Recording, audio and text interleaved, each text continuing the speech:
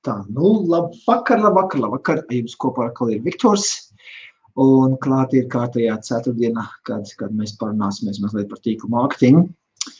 Un mūsu šodienas tēma būs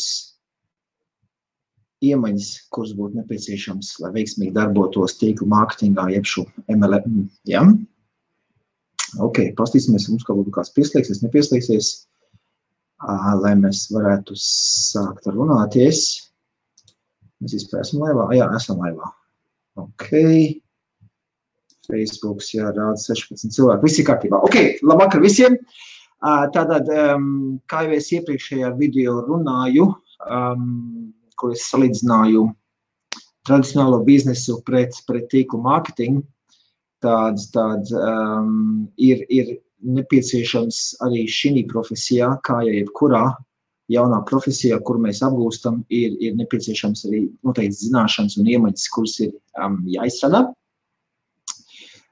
Tieši tāpat kā arī normālajā dzīvē tas notiek, jā, normāla dzīve arī tīklu mārketings nav nekas tik traks un pārsteidzošs, jā, bet piemēram, ja jūs gribat kļūt par doktori, tad jums jāmācās, jāstudē, jāiet aspirantūrā.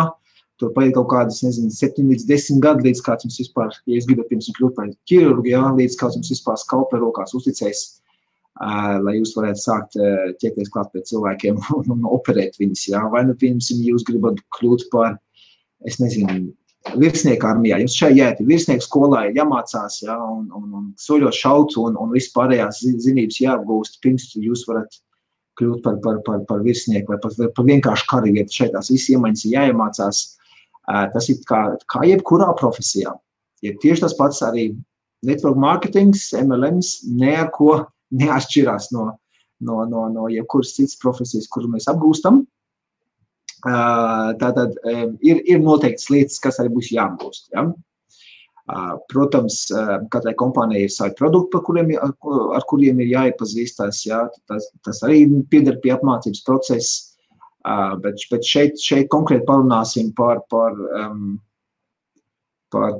iemaņām, kuras nepieciešamas ir jebkurā tīkla mārketinga kompānijā, jā, neatkarīgi no produktiem, kādus jūs pārdodat, jā, tieši par pašu tīkla mārketingu biznesu kā tādu. Jo es saprotu, ka ārā ir ļoti daudz un dažādas kompānijas, ir ļoti daudz un dažādiem produktiem, un jums tad vajag tos produktus, protams, arī apgūt, lai jūs zināt, ko konkrēts produkts dod, kādu problēmu viņš jūsu klientiem var atrisināt, ja?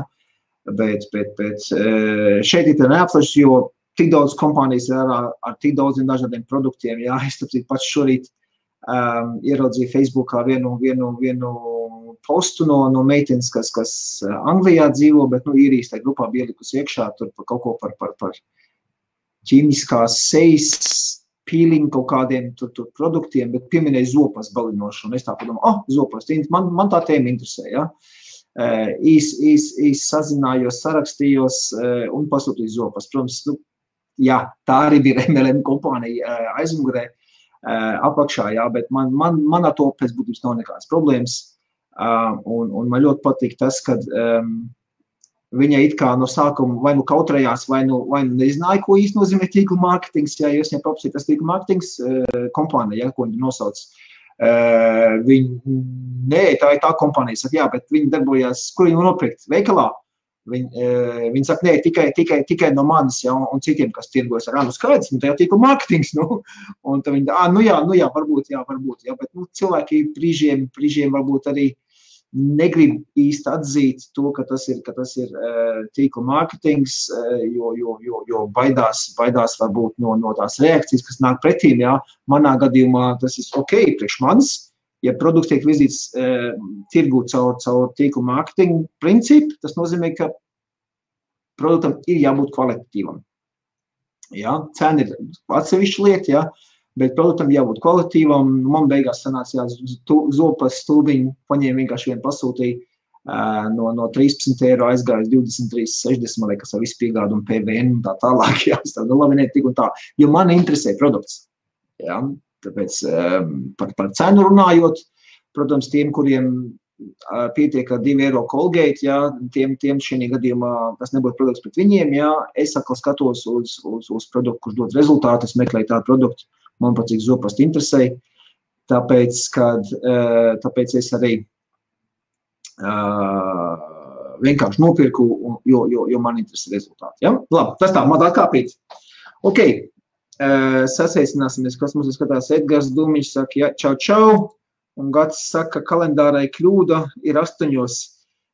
Jā, par to kļūdu runājot, tur Helmuts vienkārši nav nomainījis, es viņam pateikšu, tā viņš nomaina, jo pašā sākumā bija domāts, ka es iešu 8 laivā, un viņš vienkārši salika visas ceturtdienas uz priekšu līdz pat gada beigām ar pulkstenes 8, bet man pēc tam beigās sanāca, ka labāk tomēr ir taisīt 7, tiešām pat, ka mēs trešdienās taisam vakars 7, kā redzēs, vēl projām esmu savās darba driebēs, vēl joprojām sēžu veikalā, jā, mājās nemaz neesmu ticis, jo es izdomāju, ka labāk pret veikalā mierīgi, klusa aizstāj žalūzes ciet, neviens netraucē, jo mājās tomēr ir bērni, sieva, un es negribu arī okupēt veselu viesistabu, jā, ka viņi vēl skatīties televizoru, un es viņiem traucēšu savu laivā iešanu, tāpēc izdomāju, ka labāk es 6 aizslēdzu ciet veikalu, izdaru visu savas lietas, jā, 7 tepat veikalā arī uztais savu laivu, un pēc tam tad brauc mājās, un tad ir miers mājās, un netiek ģimeni traucēt arī. Protams, tiek aizņems vairāk man laiks, bet tas man laiks priekš tā ir domāts, jā, es pats pieteicos uz šo raidījumu vadīšanu, tātad nav nekāda problēma no manas pusē šo, jā, tad mēs būsim 7, ceturtdienās 7, jā. Tie, kas skatās, var padot tālāk, kaut kāds neskatās, jā.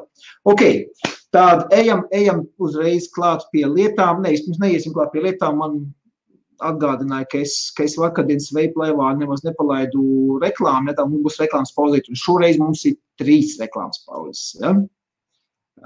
Tātad pirmā reklāmiņa mums būs šī. Labrīt, labdien un labvakar. Enerģija vīrietim labākajos gados. Izbaudīt labākos gadus. Mans vārds ir Gundars Bačuks, esmu profesionāls šoferis, un man produkts nāra ļauj izbaudīt aktīvi šos labākos gadus. Veči, tas strādā.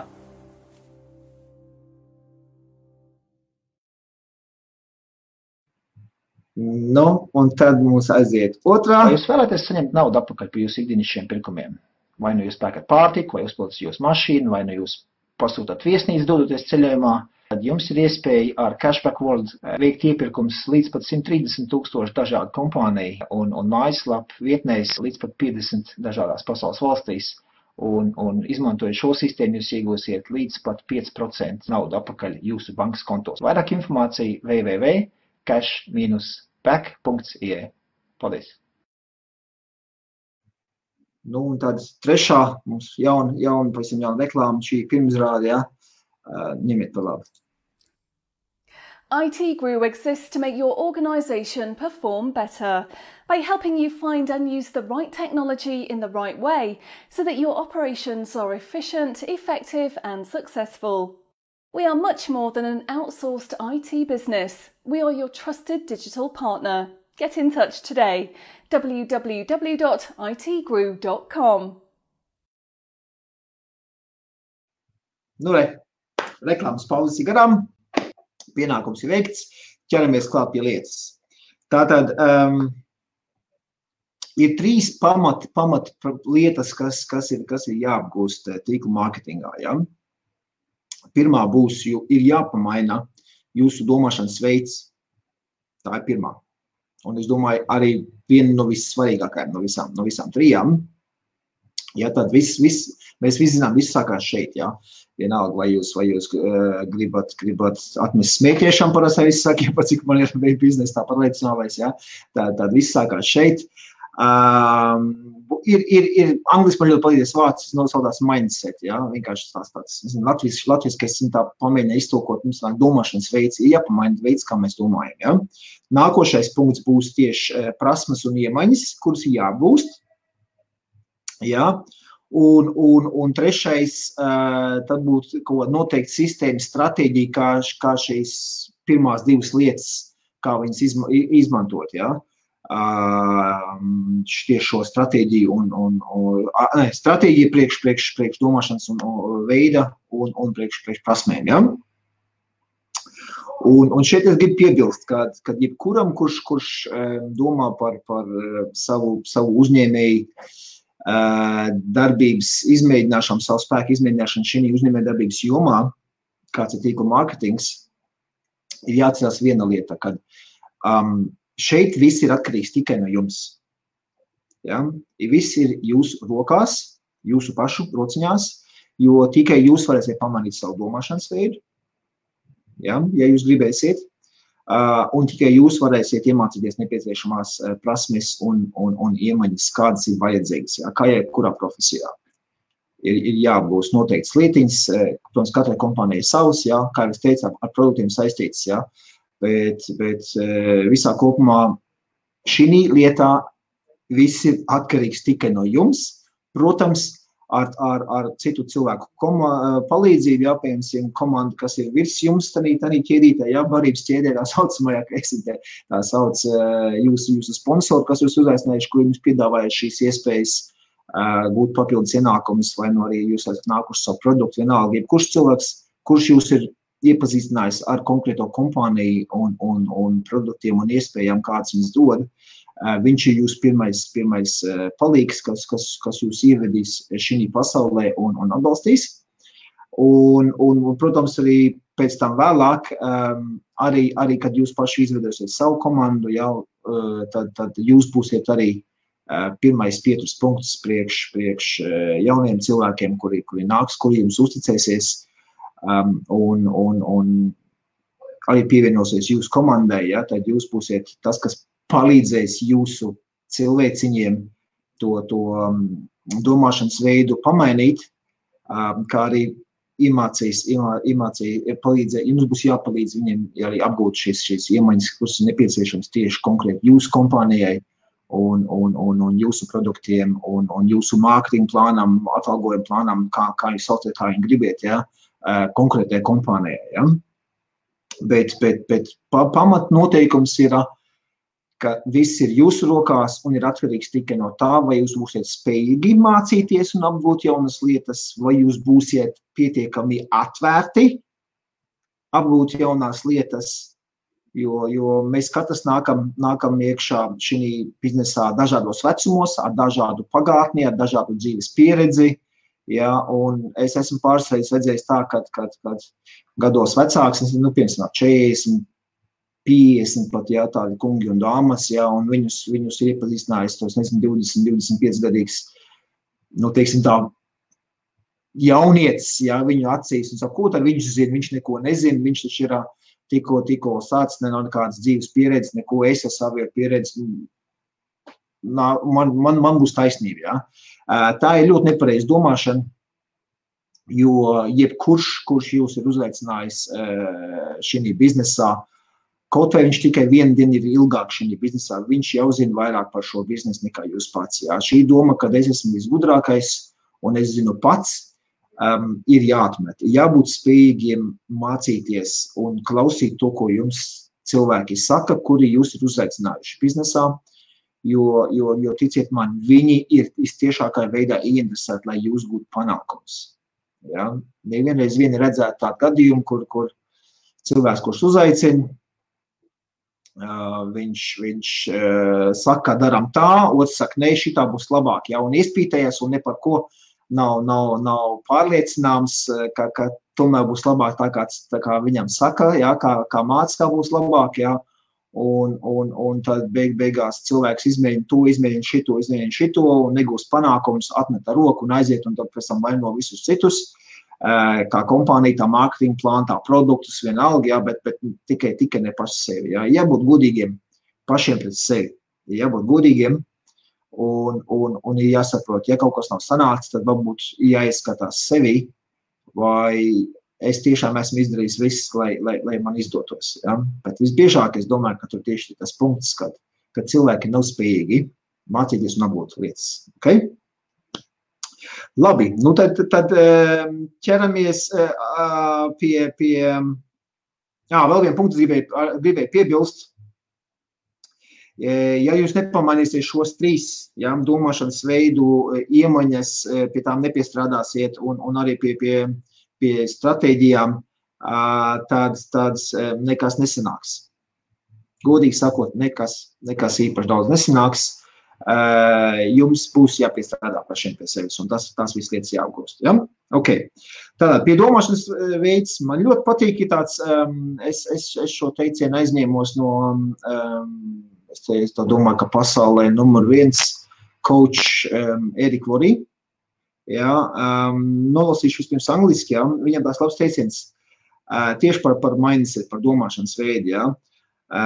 Unless you change how you think, there is going to be a limit how much you earn. Ļoti labs teiciens, jā. Latviski es viņu iztulkoju tā, ka kamēr jūs nepamanīsiet, kā jūs domājat, ja, tikmēr jūsu ienākumiem būs robeža, būs limits uzlikts. Ja. Kad vienkāršāk sakot, jūsu ienākumi ir atkarīgi no jūsu domāšanas veida. Tā, pastīsimies. Komentāri mums vairs nav ļoti labi. Komentārs pagaidām atstājam, mēs būs vēlāk varam iziet savu komentāriem, ja? Pagaidām paklausīsimies, jo savādāk man nosūtīs no domas. Ok, kā jau es teicu, visi attīst tikai no jums pašiem, un jums jāņem savs liktenis savās rokās. Šeit ir tieši tāpat, kā jebkurā uzņēmēja darbībā, jābūt ir pašiem savas laimes kalējiem. Tā jebkur visur dzīvē. Arī šeit nekas nemainās. Tik atšķirības tā parasto uzņēmēju darbību un šo. Uzņēmēju darbības veidi ir tāda, kad parastajā uzņēmēju darbībā jūs atverat savu firmu vai kā pašnodarbināties kaut ko sādā darīt, ejat paši ar savu risku, ar savu finansējumu, ar savu darbu, ar savām likumdošanas zināšanām, pie jums konkrētā joma ir kaut kas saistīt, ka tur ko likumu kaut ko regulē, jā, ejat ar visu paši, un jūs esat viens. Viens pats pret visu pasauli. Šeit atšķirība ir tāda, ka jums jau ir, jau produkts jau ir izstrādāts, jums nav nekas jauns jāizdomā. Sistēmas jau arī noteikti, ka jau būs jau izstrādāts, kā strādāt, kā pārdot un tam līdzīgi. Ja? Tas jau arī no kompānijas jau nāks, jau būs apmācības jau būs izveidotas. Jums tas nav no sākuma, jau liktenis jāizdomā vēlreiz. Ja? Tāds arī nākošais ir, kad atalgojumu sistēma jau ir gatava, nav jāizdomā nekas pa jaunu, jau kompānijai ir noteikts. Un nākošais ir tas, kad ir jau gatavs arī loģistika visi nokārtot. Ja? Es zinu, ka vairākas firmas, kā piemēram pasūta, tā kā man šodien bija, ja? Es pie meitenes uzreiz pasūtīju, viņi man kādu produktu neizsūta, viņi pat aizstāv opķēja links, tā viņas paša referēja links, lai viņi dabūtu savu procentiņu par manu pirkumu, un kompānija izsūta pat aizstāv, izdās, ka no Nīderlandes nāk preci, ja, tāda uz īriju. Nu, par to arī jau kompānija padomājas. Ja? Tas attiec cilvēkam tikai vienkārši jāmeklē cilvēciņi un jāpastāst par produktiem, kas uz mani šeit gadījumā nostrādāja. Ja? Nākošais ir punkts, kas pie domāšanas veidi ir jāpamaina, ir jāatsakās tomēr ir no tās darbinieku domāšanas. Ja? Mums pēc būtības visa sabiedrība, visas skolas, sistēma, kā mūs māca, mūs pēc būtības māca visus, kā domāt kā darbiniekus. Ja? Tur, paskaties pašu bērnībā, ja? Bērns piedzimst kā balta lapa. Tad pirmie, kas viņu veido, tie ir vecāki, kuri māca, kā uzvēsties pie galda, kā iekļauties sabiedrībā, kas ir pieļaujams, kas nav pieļaujams sabiedrībā, un tā tālāk mūs jau sāk likt kaut kādas rāmjos. Ja? Tālāk, ka mēs ejam skolā, ko mums mammas un tēvi saka, mācies labi, lai būtu labas atzīmes, lai tiktu tālāk kaut kur universitātē. Netiks universitātē, kaut kādu augstāku vilni neiegūsi, varēs iet pa grāvrats strādās. Tā man kādreiz man skolotāji teica, ka no manis tikai grāvrats sanāks. Ja? Tas tā cik maz atkāpīt. Ja? Tālāk, kaut kā tā pašā armijā. Tur nemāc domāt. Tur māc, kāpēc par armiju, tāpēc, ka man pašam ir armijas, pagātni. Iet, tur šai nemāc domāt, izpildīt tikai pavēles, Tev saka, tu ej dari, Tālāk, un mums cilvēkiem, kuri šī sistēmā ir auguši vienalga, kurā valstī mēs esam, viņi visur vienādi. Izglītības sistēma pēc būtības nemāc mūs kļūt par kompāniju vadītājiem. Pēc būtības nemāc. Māc tikai iegūt labas atzīmes, labus diplomus, dabūs labāku darbu, un viss saistās tikai to ar darbu, Normāla sistēma ir izstrādāta jau globāli, 40 gadus strādā, un pēc tam, ienākumi kāp, nokrīt, ka pienāk pensijas vecums, un tālāk pensijā centies izdzīvot, kā jūs varat, Pensiju vecums paaugstina, un tā tālāk, un projām niedzinošo šī lietā, visu to lietas zinām, Un man ļoti nepatīk tas domu gājiens, kas cilvēkiem ir, kuri iet uz darbu kā pirmdien klāt, Un tad nedēļas vidū, mazliet jau esam iegājušies, beigās pienāk piekdien, te visiem uzreiz, piekdienā forši, tas mēs 2 brīvas dienas, ka mēs, kas iet uz darbu, kaut kur strādā, ir ļoti maz cilvēku, kur tiešām priecājās iet uz darbu. Kuriem tas darbs ļoti patīk. Ļoti maz ir tādu cilvēku. Tie, kuri tādi ir, es viņus apsveicu, malači, jūs esat atraduši savu dzīves aicinājumu, tad jums ir paveicies. Bet ir ļoti liels nospiedošs cilvēku daudzums, kur iet uz darbu, jo tas ir kaut kas negatīvs. Asociācijas ar darbu ir negatīvas. Mums šeit galvā pirmās reizes, kā mums darbi jāiet. Tur ir tā atšķirība. Un ja mēs nepamainīsim šo domāšanu, tad arī tīklu mārketingā nekas īpaši nesanāks, jo tīklu mārketings ir uzņēmēja darbības veids. Ir jāsāk domāt kā uzņēmējiem. Kas notiek ar cilvēkiem, kuri sāk nodarboties tīklu mārketingu? Šeit jau pamatlikums ir tāds, tu neesi mans darbinieks, tas cilvēks, kas uzliecinājis kādu, viņš saka, tu neesi mans darbinieks, es esmu tavs coach, Tad tie cilvēki, kas tikko sākuši, es esmu tagad biznesmenis, esmu pats sev noteicējis, un ko parasti cilvēki tādā veidā dara, viņi iedod savu brīvdienu.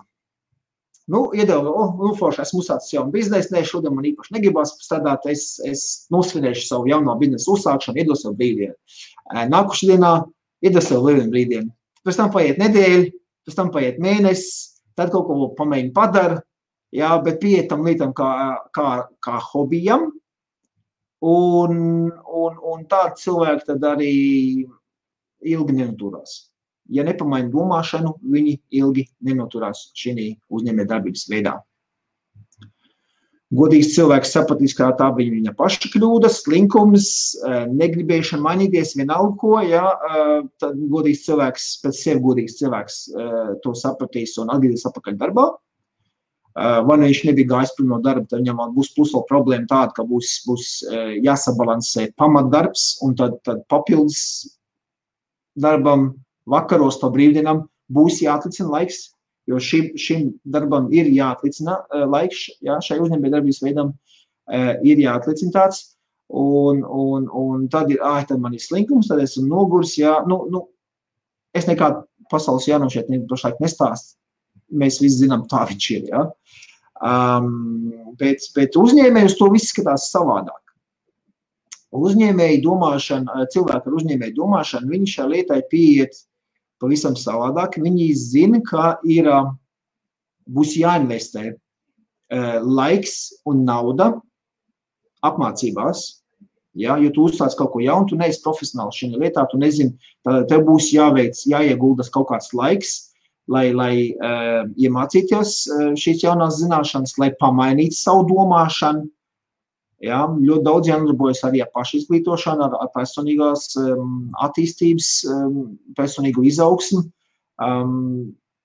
tur būs jāiegulda iekšā, nu, protams, arī finanses līdzekļi, ja piemēram, kompānija, kurā jūs izdomājāt iesaistīties un uzsākt savu uzņēmējdarbību, protams, viņiem ir kaut kādi pasākumi, bet tad varbūt ir valsts mērogā, uz turien noslāk jābrauc, varbūt nevienmēr izbraukāt turpu šurpu viesnīcas, vai nu pat veidojas jābrauc uz kādu citu valstu uz pasākumiem, tas viss prasa finanses līdzekļus.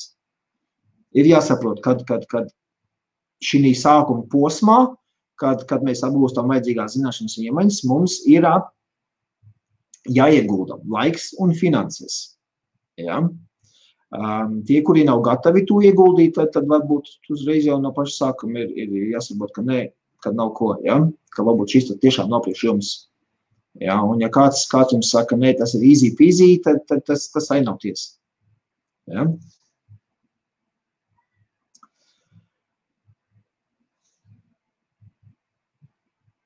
Man tie komentāri, tas aiztaisīšu ciet, lai to komentārus neredz, vienkārši man sit no tēmas. Es pēc tam pacošu komentārus augšu, ok? Uzņēmējs, kas dodās, kas sāk kaut ko, ja? Man ļoti patīk tas termins, ka uzņēmējs uzņemās. Ja? Uzņemās atbildību par sevi, par saviem darbiniekiem, par savu komandu, ko izveidojas, ja? Viņš uzņemās un atrod vienmēr veidus kā. Ja? Jo uzņēmēji, kas uztver darbu kā tādu savādākā veidā, viņi redz to kā personāla izaugsmu, kā izaicinājumu, ja, varbūt arī kaut kā daļai arī godkārt, kad grib kaut ko sasniegt, kādam varbūt kaut ko pierādīt. Ja. Viņi skatās uz darbu kā pienesums pasaulē, iespēja palīdzēt cilvēkiem, kaut ko pamainīt apkārtējos. Ja. Un viņi nebēg no darba. Viņiem nav tā, beidzot piegrieni klāt, nu, pat es vairs apkūsties, ja. Uzņēmēju domāšana, viņi saprot, ka viņi iegulda laiku un darbu, lai izveidot kaut ko savu. Viņi jau pēc būtības strādā savai finansiālai nākotnē, lai nodrošinātu to, lai tā būtu laba. Un labāk nekā citiem, kas strādā kaut kur, es nezinu, nu vienalga, veikalā pie kases vai kādā firmā par pārdevēju direktoru vienalga kā. Ja? Jo viņiem visiem ienākumu līmenis ir kaut kad tiek griezti sasniedz. Ja? Ko man patīk tīkla mārketings, kad šeit iespējas ir neierobežotas tieši finansiālai ziņā. Visi attiecīgi no tā, cik labi pats izveidos savu komandu un cik daudz produktīvas virzīs tirgū vai produkts vai pakalpojums, ja, atkarīgs no firmas, kurē jūs esat. Cik tas tiek virzīts tirgu un ka tas vienkārši ar laiku aug un aug. Ja?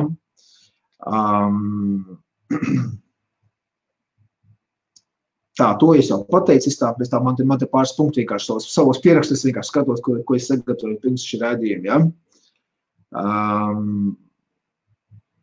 Kā uzņēmējiem šī lietā, es vairs atkārtošu, man ļoti patīk šīs, es te daudz ko no Erika Vorija vienkārši noskatos, ja? Jo es pats arī neesmu nekāds guru šī jomā, es arī pats mācos, ja? Bet to, ko es esmu pamācījies un kam es piekrītu, to es vienkārši apkopoju latviešu valodā un nododu arī jums. Ja? Erika Vorija, es arī dzirdēju Vācijā, ka es biju uz vienu pasākumu, kur viņš uzstājās, viņš arī bija teicis tā terminu, kad šī tīkla mārketingā cilvēki ar uzņēmēju domāšanu, viņi ir gatavi smagi strādāt kaut kādu laika periodu, tikko viņi ir uzsākuši. Jā, smagi strādāt, investēt laiku un naudu šo iemaņu apgūšanā un, protams, arī smagi strādāt kaut kādu laika periodu, jā, par kalpa algu, jā, par niecīgiem, par grašiem. Viņi ir gatavi to investēt, to izturēt par kalpa, jā, algu. Tad kaut kādu brīdi laika posmu strādāt par ienākumiem, nu tie būtu kaut kādi, es nezinu, pāris simts līdz pāris tūkstoši, jā. Un pēc tam, tad viņi saņems, ja šo posmu izturēs, šos pirmos divus posmus izturēs, jā, tad pēc kaut kāda laika viņi tiks pārmaksāti, spēcīgi pārmaksāti visu atlikušo mūžu.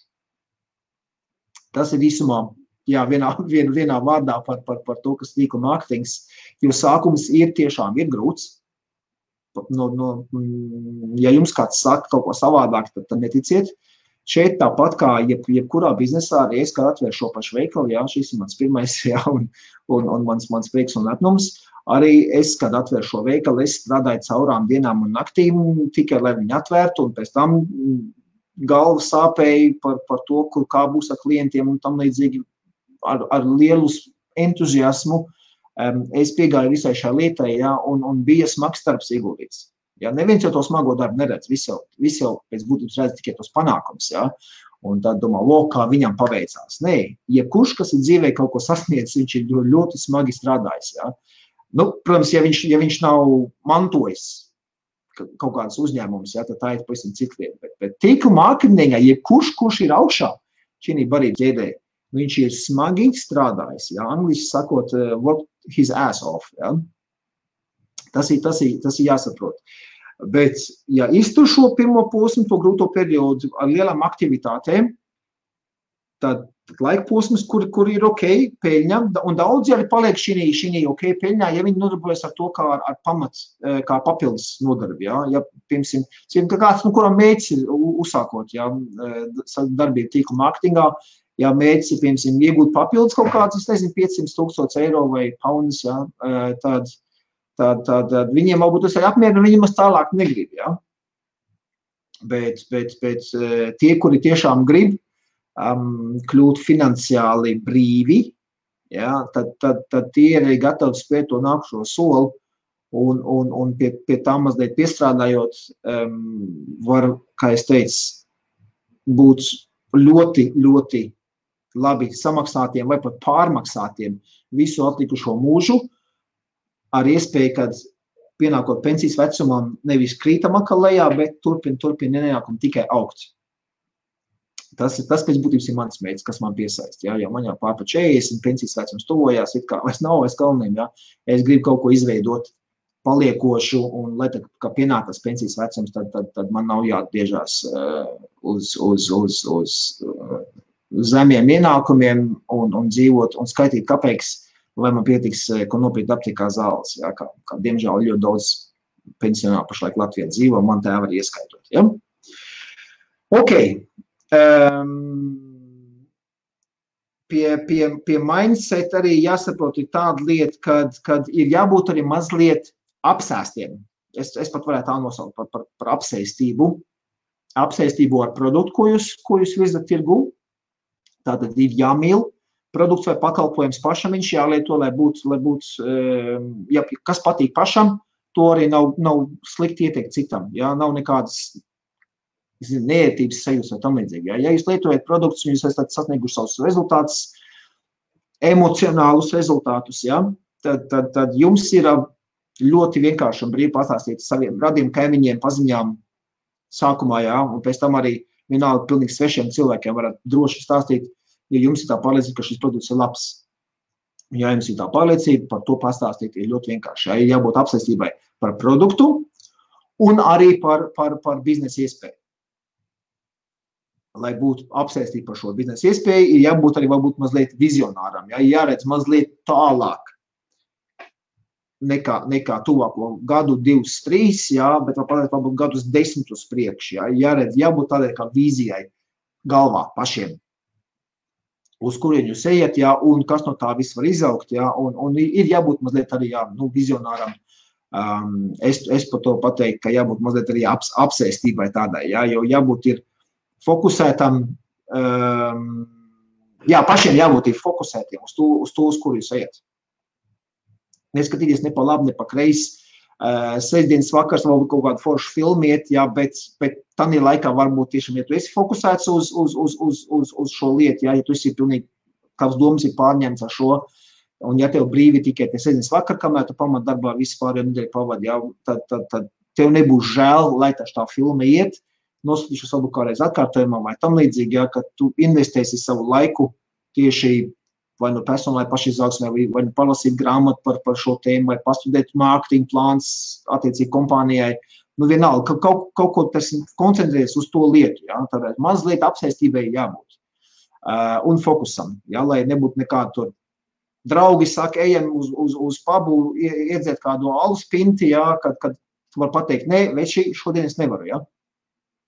Man ir citi plāni. Ja? Tas, un labi draugi to sapratīs.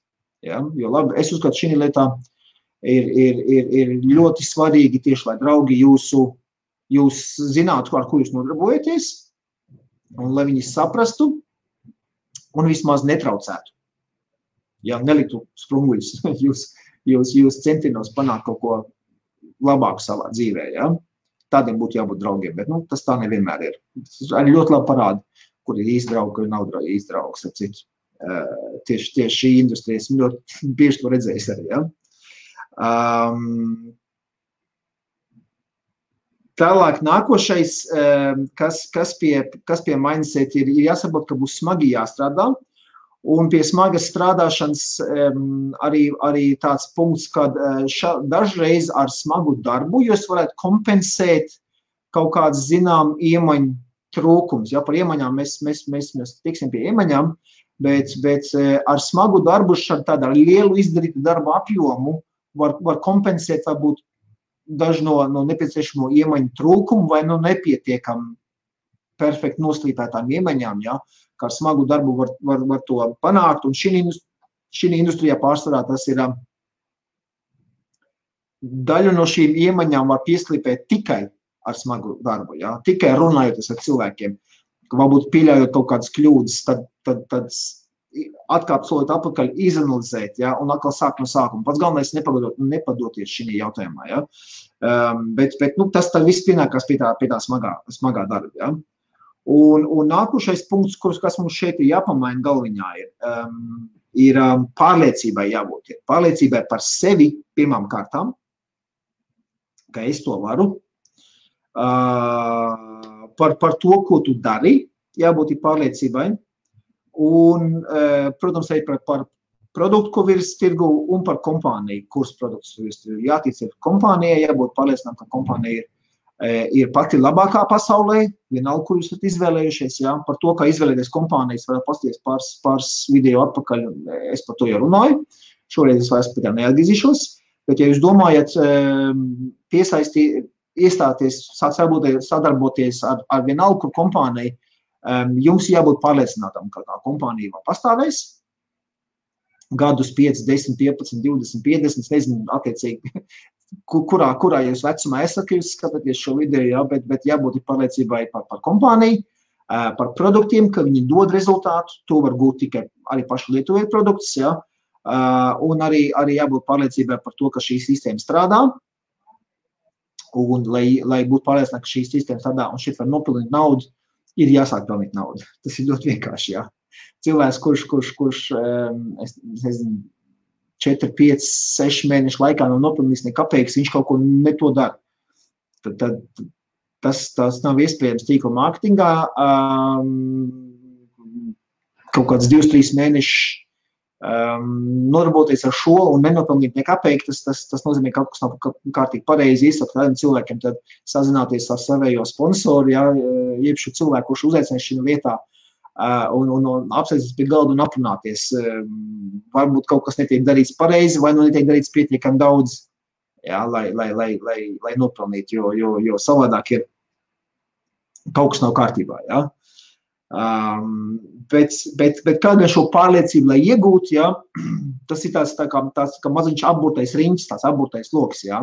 Lai iegūt pārliecību, vajag iegūt rezultātu, un ka iegūts ir rezultāts, ja, produktu vai biznesa rezultāts vienalga, ja, tad tas arī novedīs pie aktivitātes, ja.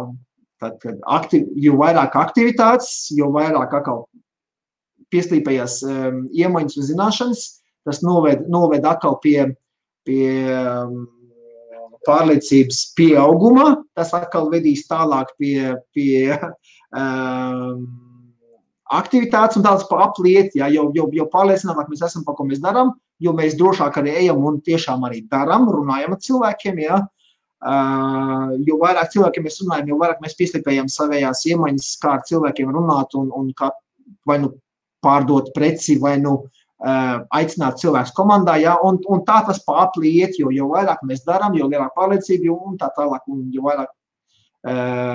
vairāk darām, jo labāk iemaņas liek pie pārliecības, tad atkal pie aktivitātes, atkal pie iemaņas slīpēšanas, un tā tas par apli arī iet, ja, jo cilvēks jūtās pārliecināts, par mani konkrēti runājot tieši par vape biznesu. Es uzskatu, ka esmu diezgan neslikts speciālists, ja, un manu pārliecību par to, ka vapes ir labāks par smēķēšanu, neapgāzīs neviens. Nepierādīs man to neviens, ka tas ir labāks. Viņš nav pats labākais, jā, vislabāk, protams, būtu atmest pīpēt un tikai tīru gaisu elpot, jā. Bet, ja mēs salīdzinām cigareti un veipu, man neviens nepierādīs, ka veips ir sliktāks par cigareti. Kāpēc? Tāpēc, ka es pats veipoju, un es sajūtu to, kā man uzlabojas veselība. Es redzu dienā, kā man klientu veselība uzlabojās. Viņi man paši to saka, jo viņi starā. Ja, ka uzkie pa kāpnē neaizalsojoties, ka neklepo vairāk. Ja. Man šodien vien klienti pateica, ka viņi 3 gadus nav vispār saslimusi. Ja. Viņi teica, iepriekš katru gadu bija kaut kādas apsinšanās, plaušu karsoņu un tam līdzīgi. Ja. Tagad, kopš viņi veipo, nekas tāds nav. Ja. Manu pārliecību par to neviens neviens. Un tieši tāpatās, ja mēs varam tīkla mārketingā notiek tieši tas pats. Ja jums ir rezultāts, jums taču neviens neiztās, ka tas produkts ir slikts. Jo jums ir rezultāts savs, emocionāls, vairāk vai mazāk. Ja? Ok, tas tad pie mindset, ok? Fiskos mēs jau 47 minūtes esmu laivā. Tātad jums jābūt pārliecībai par produktiem, par kompāniju, par biznesu iespēju, un tam jābūt jums pašiem jābūt neapturamiem un neapgāžamiem šī jautājumā. Es saprotu, ka tas nāk ar laiku, to pirmā dienā uzreiz nevar. Ja? Tas nāk ar laiku un tam posmam, kamēr jums rodās tā pārliecība par produktiem un biznesu kā tādu, ja? Jums būs jāaiziet kaut kādam posmam caur šaubām, cilvēkiem teiks, tu šī traks, beidz, kur tu atkal kādā piramidē tu esi ielīdzis, un tā tālāk, un tā joprojām, un tā joprojām, un tā joprojām. Ja? Un visgrūtāk tas tieši sākuma posmā.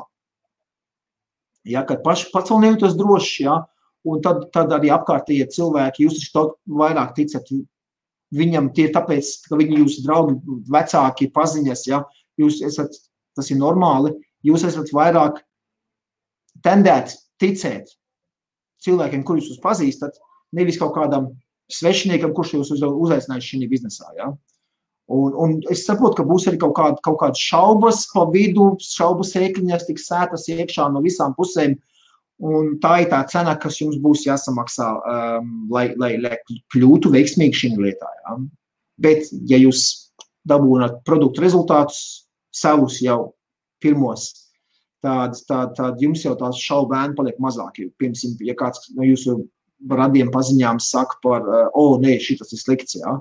Bet, ja jūs paši sevi uz to atšķirību, ka jums paši sevi uzlabojas, enerģija vairāk, guļat labāk, vienalga, kas no kuram, ja, kāda no kuram tie produkti ir un kāda produktu rezultāti ir sasniegt, ja, tad jums jau rodās pārliecība par to, ja. Ja jums kāds saka, tu taču neko nevar nopelnīt, tev tikai naudu izpumpējis un tā tālāk, un tā projām tādas viss ir piramīda un tam līdzīgi, ja tu pats esi sapratis, kā tas mārketinga plāns tādā firmā strādā, un esat nopelnījuši jau pirmo kapeiku, vienalga, cik lielu, ja, tad jums jau ir tā pārliecība, bet tas strādā. Mans pirmais čeks bija $1,82. Pirmais čeks man atnāca no vienas kompānijas, kur bija kaut 11 gadu atpakaļ. Ja?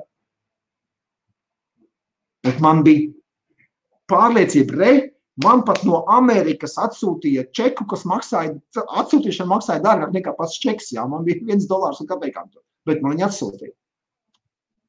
Ja? Tā bija tā pārliecība, kas man uzrādās, ja? No tā. Tas arī pēc būtības viss pie mindset, ja? par domāšanas veidu pamainīšanu. Okay? Labi, tad es skatos, man 7 komentāri, ko es neesmu pacēlis, izlasīt savu komentāriem, un tā 50 pie punkta 2, kas tad būs tā konkrētās prasmes un iemaņas. Ja? Paskatīsimies.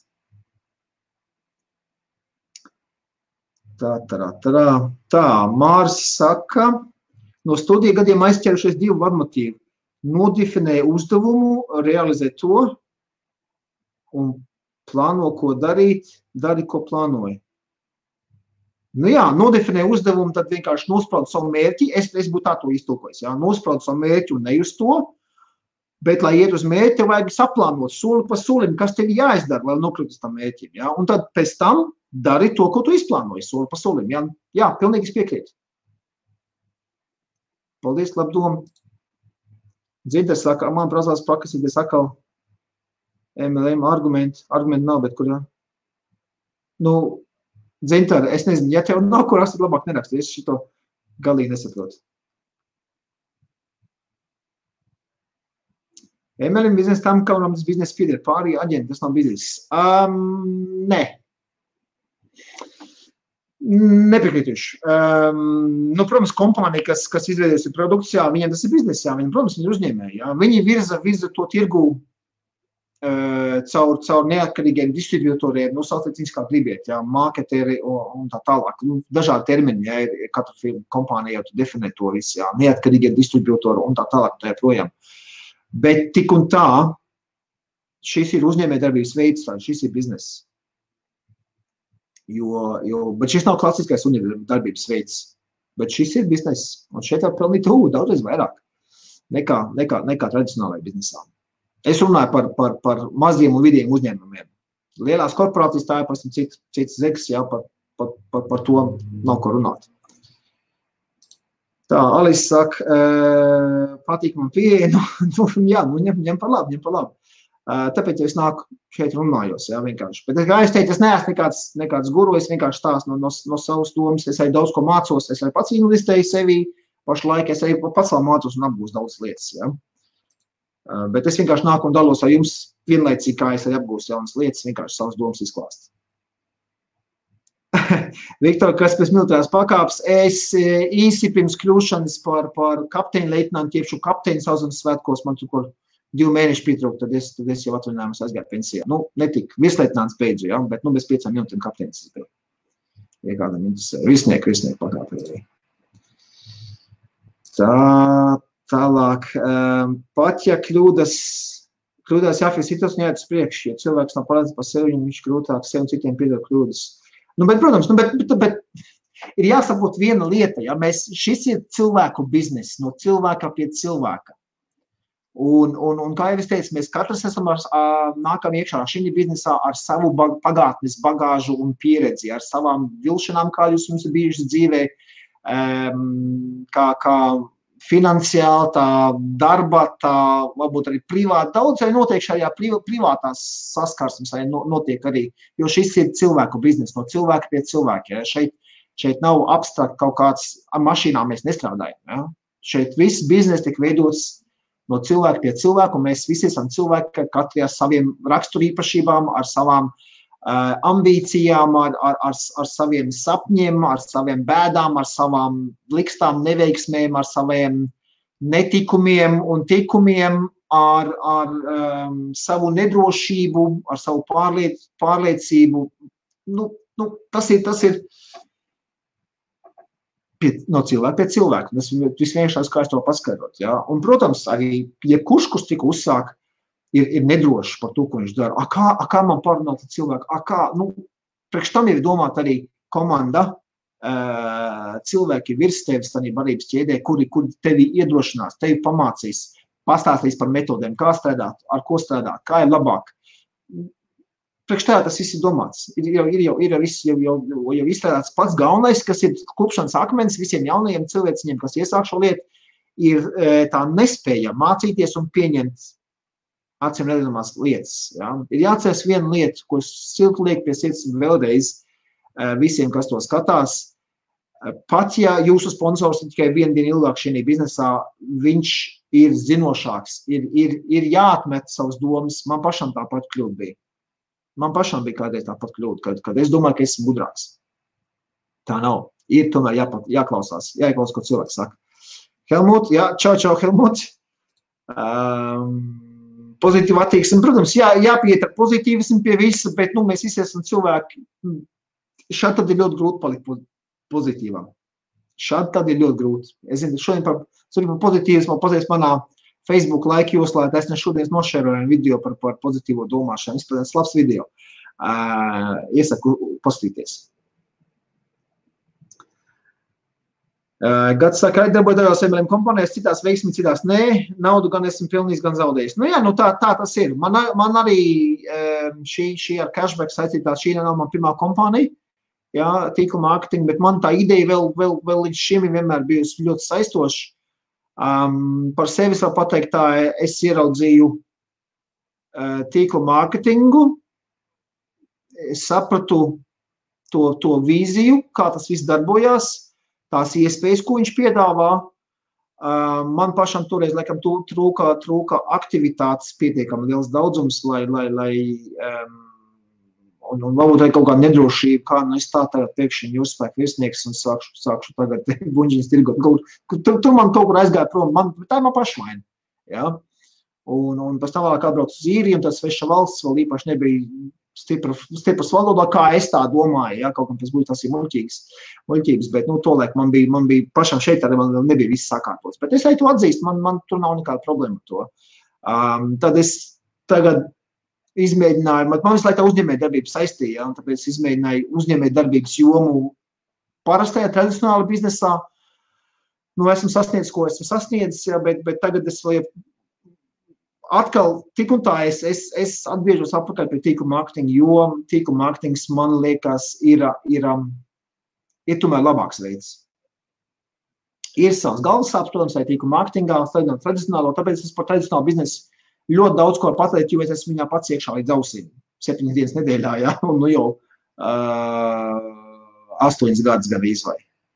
Ja, pilnslodzes 5 par 5 gadiem, ja, bet papildus pa vakariem, es jau tā patās, pa vakariem papildus, es taču būvēju jau šo te biznesu no nulles, ja, pats sāku, ja, tāpēc es zinu, kā tas ir.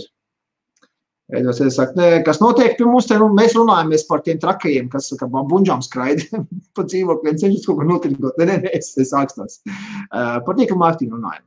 Mums te katru ceturtdienu šāds vakars ir.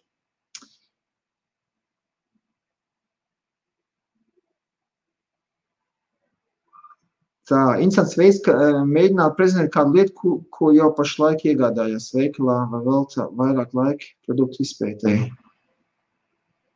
Es tā īsti nepalēju par to domgājienu.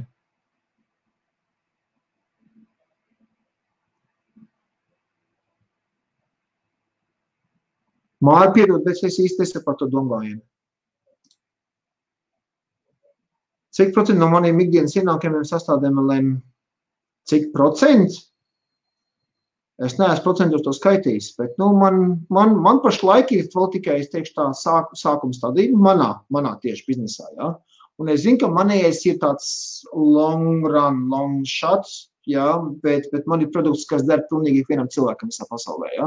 Citi nāk tīkla mārketingā, grib notievēt, grib uzlabot veselību, man ir produkts tāds, kurš noder jebkuram cilvēkam, man ir plašais. Un es zinu, ka tas man paies laiks, kamēr sāks nākt kārtīgi ienākumi. Tieši manā jomā, kur es darbojos, ja, bet man tāpat nespiež. Ja mēs par to runājam. Ienākumi nāk, viss kārtībā.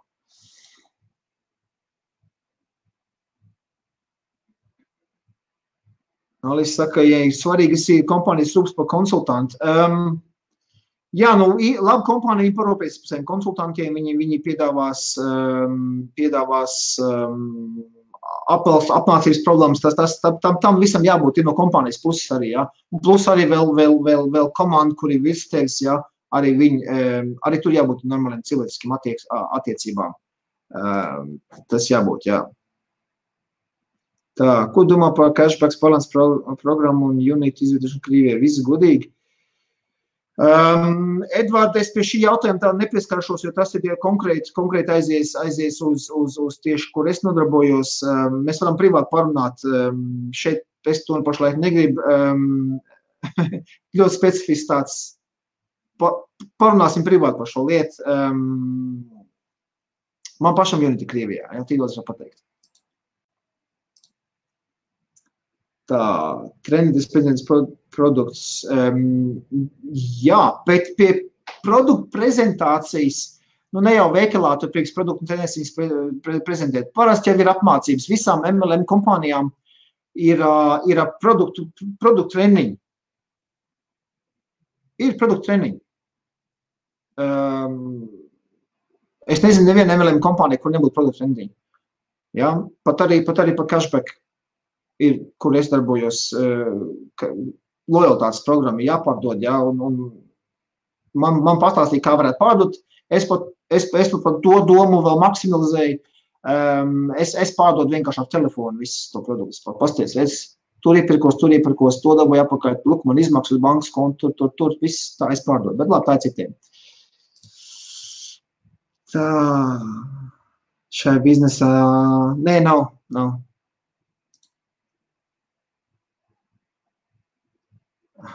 Nu, tu atkal, es saku, es nenavizīšos. Es neievizīšu šīs jautājumos. eBay, Picē, PayPal, e-pasti, man ir, Dievs, nē, man neinteresē. Jo, ja es viņus paņemšu, tas jau būs pret likumdošana, jā, un ja es sūtīšu kaut kāds e-pastus ārā, tad tas jau būs spams, un tas nav mans mērķis. Es spamiem negribu norboties, jo man pašam nepatīk, ka man spamo. Jā, nu baigi forši, ja tev ir 10 000 e-pasta, tad tev ir vismaz 10 000 klienti, nu tas ir baigi forši. Man vecajā online veikalā bija knapi 3 000 e-pasta, un es pat tos neizmantoju šim MLM biznesam. Es viņus neizmantoju. Kaut kā tie man klienti, jā, bet es tā nedaru. Nav nekas man slēpjams, bet es teicu, es negribu vienkārši šeit, es gribu atgriezt pie tēmas par MLM kopumā, nevis par konkrētu biznesu, ok? Labi, viss, beidzam komentārus un ķeramies pie konkrētajām prasmēm un iemaņām, kuras jāattīst, jā? Ok, pirmā iemaņa un prasme, kas ir jābūt tīkla mārketinga biznesā, ir jāiemācās, es nezinu, atrast cilvēkus, kuriem varētu prezentēt, jā, ieteikt produktus un biznesu. Tā ir pirmā iemaņa. Jā. Viss sākās ļoti vienkārši. Es domāju, ka 99% no visām tīkla mārketinga kompānijām viņi sākās pirmais solis, jebkuram, kurš sāk, ir kas?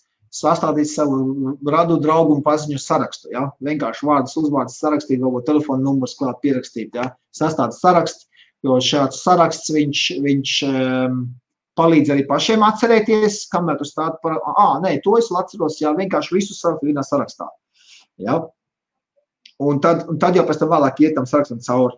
Tā saucamais siltais tirgus, no kur var sākt strādāt. Ja? Tā kā iegūt jau kaut kādi savi pirmie rezultāti no produktiem vai pakalpojumiem, ja? kurus tad virs attiecīgā kompānija tirgu, ja? Tad tas ir siltais tirgus, tam ir radi draugi paziņas, ja? Ar kuriem tu pirmais runā, ja? par šīm lietām. Tad, kad šis siltais tirgus jau ir izsīcis, jā, apsīcis, no tas siltā tirgu jūs dabūnāt varbūt kādu klientu, varbūt arī kādu komandas biedru, jau kurš arī grib šādā veidā kaut kādu papildus naudu nopelnīt vai nu finansiāli neatkarību iegūt, tad būs jāsāk ķerties klāt pie augstā tirgus, jā, pie cilvēkiem, kurus tu vēl nepazīsti. Un pašlaik es pateikšu tā, ka mēs dzīvojam zelta laikmetā priekš tā. Ar visiem sociālajiem medijiem, kas mums pašlaik ir pieejami, Facebook, Instagram, YouTube un tā tālāk un tā joprojām, mums ir neizsmeļams cilvēku krājums, ar kuriem mēs varam runāt par produktiem, par biznesa iespējām. Jautājums tikai kā. Ja? Tad jābūt ir iemaņa. Jāattīst ir iemaņas, kā uzsākt šo sarunu. Ja? Jo sarunu uzsākt nemaz nav tik viegli. Jo ir jātiek galā arī pašam ar sev, kā nu es tā teikšu, kā nu es tā uzbāzīšos, ja? Ļoti daudz ir tāds, ja? Kā nu es uzbāzīšos kādiem. Sevišķi mums latviešiem tas tāds maziņš, kaut kāds pieticības, es nezinu, gēns, ka mums ir iekšā, nu kā nu es tā, nu ko nu es, ja? Ir tāds tāda maz blokādas, teikšu tā, galviņās mums. Un pie tā es varu pateikt tikai vienu. Kā es pats tiku pāri šādai blokādai, man arī bija, nu kā teiks tā, jā. Un katru reizi, kad man tāda kaut kāda šaubēna uznāk, un tam līdzīgi es atceros vienu lietu, ko man viens bijušais darba kolēģis pateica, kurš pat nav nemaz ar MLM vispār saistīts, bet viņš ir perfekts priekš MLM, tēsim biznes, ir, ja tu uzdod jautājumu, ja tu parunājies ar cilvēku, tad tev ir 50 iespējas pateiks jā vai nē, jā? Vai viņš piekritīs, vai viņš tev pasūtīs 3 mājas tālāk, jā? Bet te vismaz ir 50-50 chance, ja? 50/50. Ja tu neuzdos jautājumu, tad tev ir garantēts 100% nē. Ja, jo cilvēks nemaz nezina par tādu, tad tev ir garantēts nē, ja tu neuzdos to jautājumu.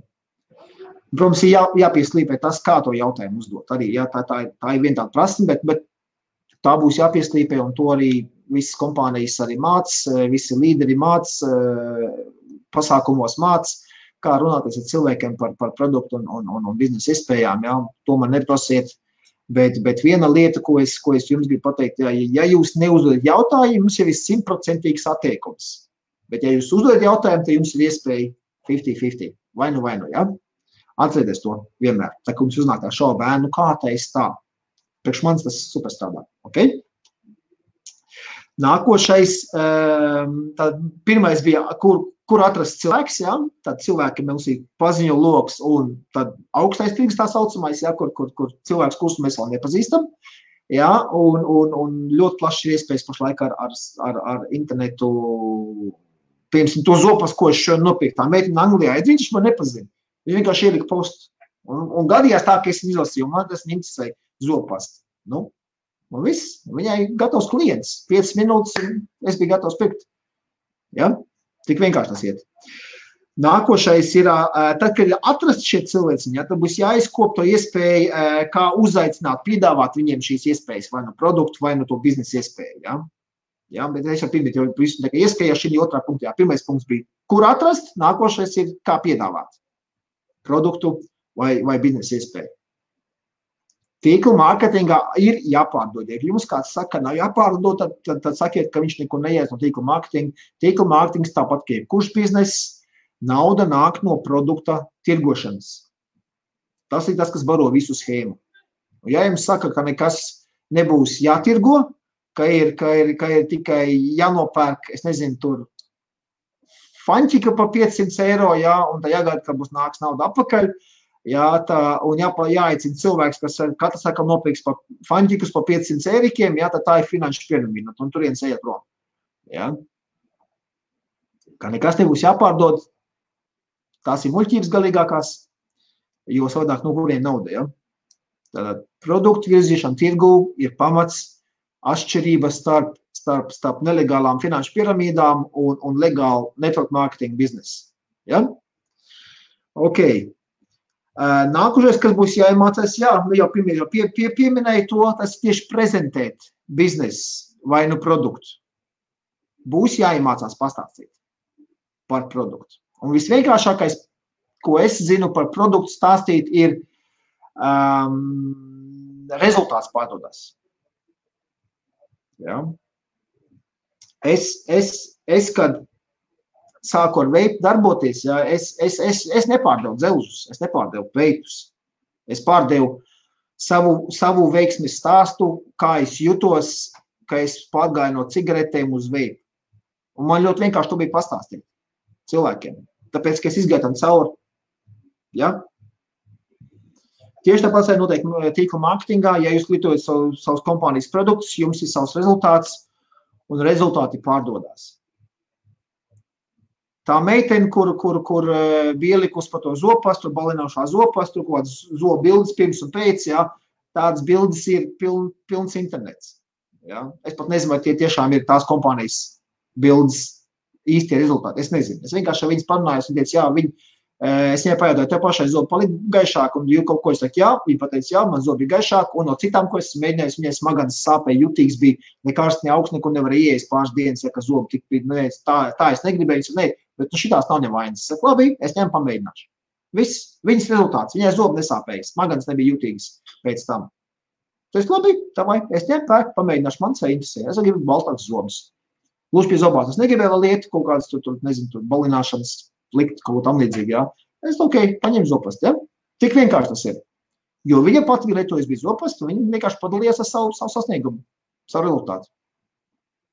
Tieši tāpat tas ir par naudas pelnīšanu. Ja jums ir kaut kāda nauda esat nopelnījuši, tad jums ir jau rezultāti, jūs varat pastāstīt par to saviem radiem draugiem, vai no arī nepazīstiem cilvēkiem, pasties, es papildus nopelnīju, es nezinu, nu, kaut vai 50 eiro nedēļā. Kādam varbūt tie 50 eiro liksies, kas tas ir no vecumaz ieskrindē tādiem, ja?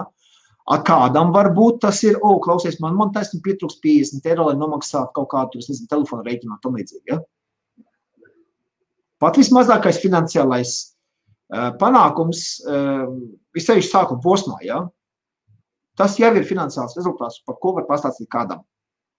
Ja godīgi pasaka, klausies, es tikko sāku, pirmo mēnesi tikai darbojos, ja, luku man atnāca pirmais čeks pa 50 eiro vai tam vienalga, ja, lai vai viņš nenozīmīgs liktos. Tas jau ir pirmais rezultāts, kurš kādam var likties interesants. Bet izrādās, tur tomēr var nopelnīt naudu. Ja? Tas ir par prezentāciju, ja, punkts 3. Tā, nākošais punkts 4. ir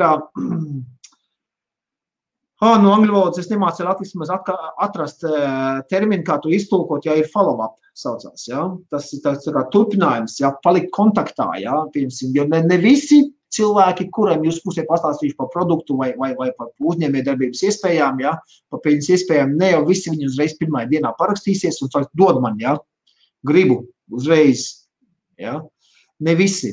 Tad ir arī tāda lieta, kad mēs pastāstam, mums jau mērķis tīkla mārketingai kāds, mums izglītot cilvēks par produktu vai par biznesu. Mūsu pamatmērķis ir izglītot cilvēkus un ļaut viņiem pašiem pieņemt lēmumu.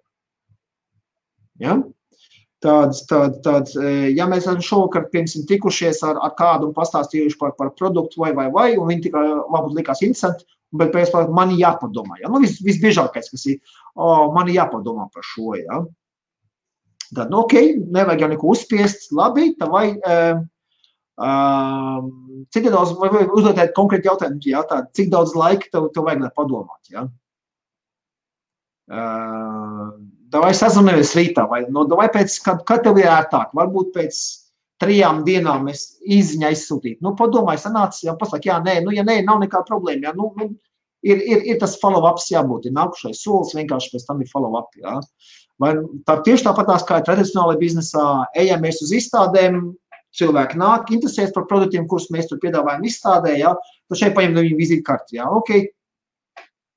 sazināsimies pēc izstādes, ja, un pēc tam pēc izstādes, tad tas ir follow-up, tev jāpazvan, sveiks, tā un tā, mēs tikamies tādā un tādā izstādē, tu interesēs par mūsu produktiem, vai es varu sūtīt katalogu, vai kaut papildus informāciju, tas process, ja, veidojas jau tas, tā relationship, ja, kā tu latviski pateikt, aizmirsies latviešu valodu daļai, ja, veidojas tās attiecības, ja, jo mums ir no cilvēka pie cilvēka, šis biznes ir veidots no cilvēku uz cilvēku, ja, vai tiešā veidā tieciet, vai caur internetu, Instagram, es nezinu, tas ir Zoom call un viss, ka tik nav, ja, tehnoloģija laikmets, saka, mums ir zelta laikmets pašlaik tieši par tīkla mārketingu, ja, jo mēs varam.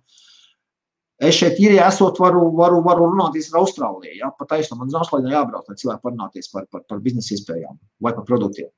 Visu pasauli pašlaik ir savienot. Tas nav kā kādreiz bija jābrauc stundām ilgi, ja sarunājot, tu otrā pilsētā aizbūt uz turien, pasēž parunā un beigās cilvēks patās, nē, man tas neinteresē, tad tev jābrauc atpakaļ, dienu izsūkot, ja, mums pašlaik ir caur internetu, viss notiek pastāvīgi. Kur vēl vieglāk, ja? Tātad follow-up, ja. To kā follow-up, tas ir pašiem jāizdomā, ir jau tās noteikti sistēmas jau izstrādātas, ja parunājot paši ar saviem konsultantiem, saviem sponsoriem, kas uzaicināja noteikti kaut kas ir iestrādāts, ja. Un nākošais punkts ir pēc tā follow-up, ir jāiemācās arī tad cilvēkiem vajag palīdzēt pieņemt lēmumu. Vai viņš ir pozitīvs vai negatīvs, vienalga šī gadījumā, ja, bet ir jāpalīdz cilvēkiem pieņemt lēmumu, bet bez pārdošanas tādas kaut kādas baigos super trikus tur un uzspiešanas, ja. Tur jābūt tādai smalkjūtībai, ja tā varētu teikt, ja, kur lai nebūtu, ka pārāk jau tu uzbāzīgs paliec, ja, jo tas tad cilvēks atbaida. Un it īpaši tur jābūt ir tādiem smalkjūtīgiem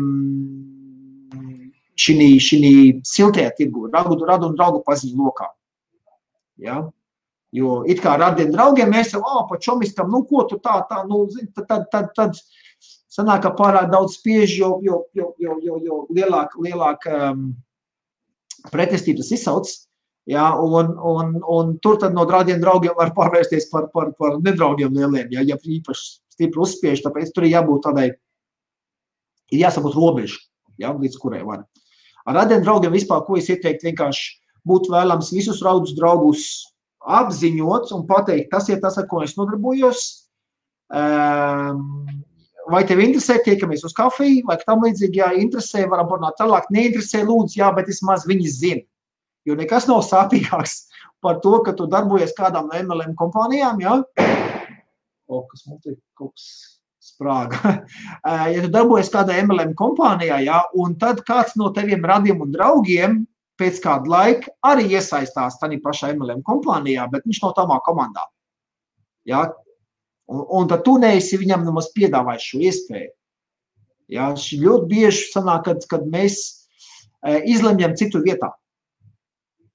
Nu mēs domājam, tas ir kaut ko dzīvē sasniedz, viņam tādas muļķības, kā, nu tagad te kaut kāds kosmētika tirgot vai vienalga, ko jūs tur, ja, kāds produkts jums ir. Nē, viņam tas neinteresēs, ja. Un patiesībā mēs nezinām, varbūt viņam tieši gribās kaut ko, viņš varbūt ir sasniedz kaut kādas karjeras virsotnes savā firmā, ja, bet viņam izaugsme ir apstājusies tur. Viņam godkāri, viņš grib vēl kaut ko vairāk sasniegt, kaut ko citu, viņš meklē varbūt kaut kā citu iespēju, bet mēs jau to nezinām, ja viņš kaut ko nezin, kaut ko šeit sasniedz ienākumu līmenī, mēs paši esam kaut ko šeit, ir kaut kā tāda maz tāda, nu mēs izlemam viņa vietā un nē, viņam tas noteikti neinteresēs, viņš jau tāpat ir happy savā darbā, braukā ar bīzu džipu, ja, un viņam tas taču neinteresēs, ja. Patiesībā tādi vispār vislabākie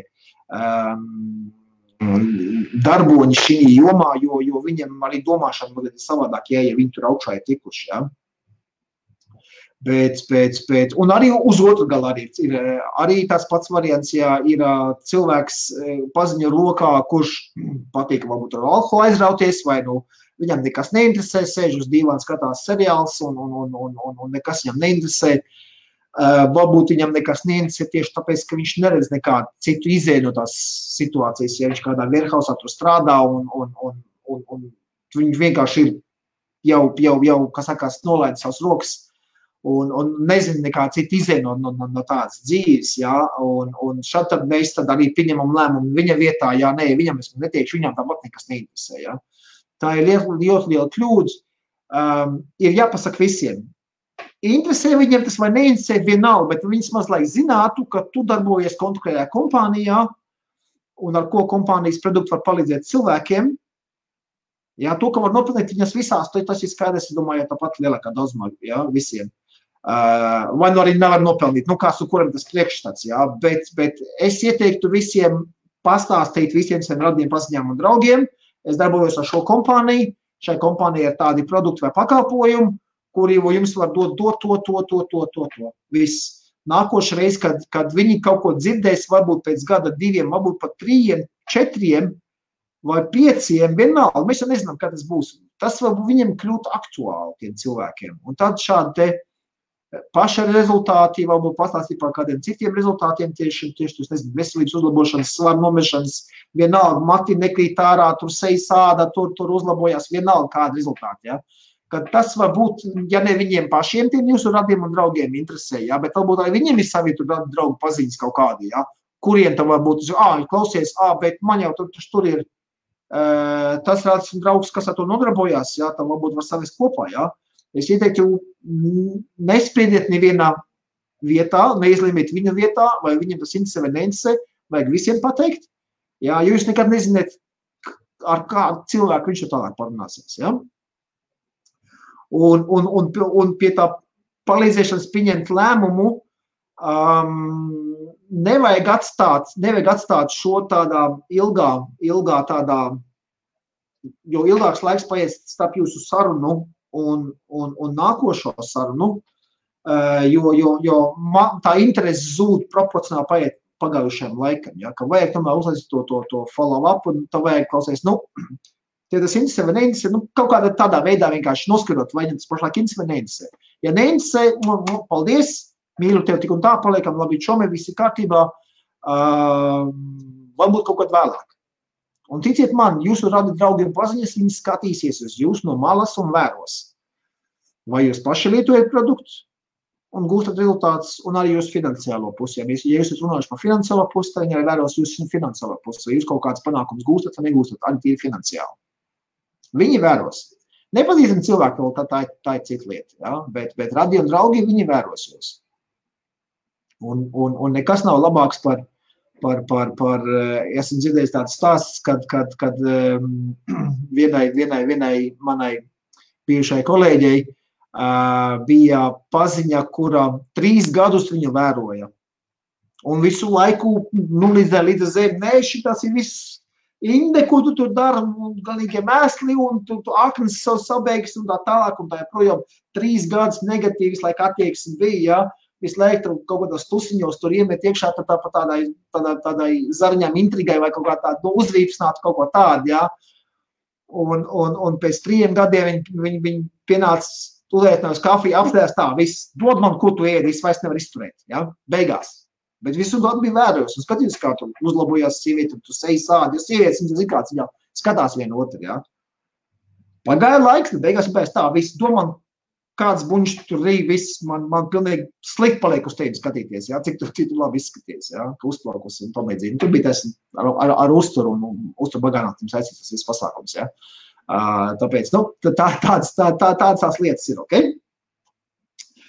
Labi. Tad, kad cilvēks jau ir pieņems lēmumu, ka viņš grib sākt lietot produktus, ja? Tad nākušo, kas jāmācās, ir palīdzēt tam cilvēkam uzsākt to produktu lietošanu, ja? Vai tur es nezinu kaut kādu ķermeņa attīrīšanas programmu, vai svaru samazināšanas programmu, vai vienalga, kāds jums tas produkts tur ir, ja? Kas tam cilvēkiem vajadzīgs, ja? Tad attiecīgi viņam jāpiemeklē, ir vajadzīgā programma, vajadzīgi produkti, varbūt jāsakombinē vairāki kopā, ja?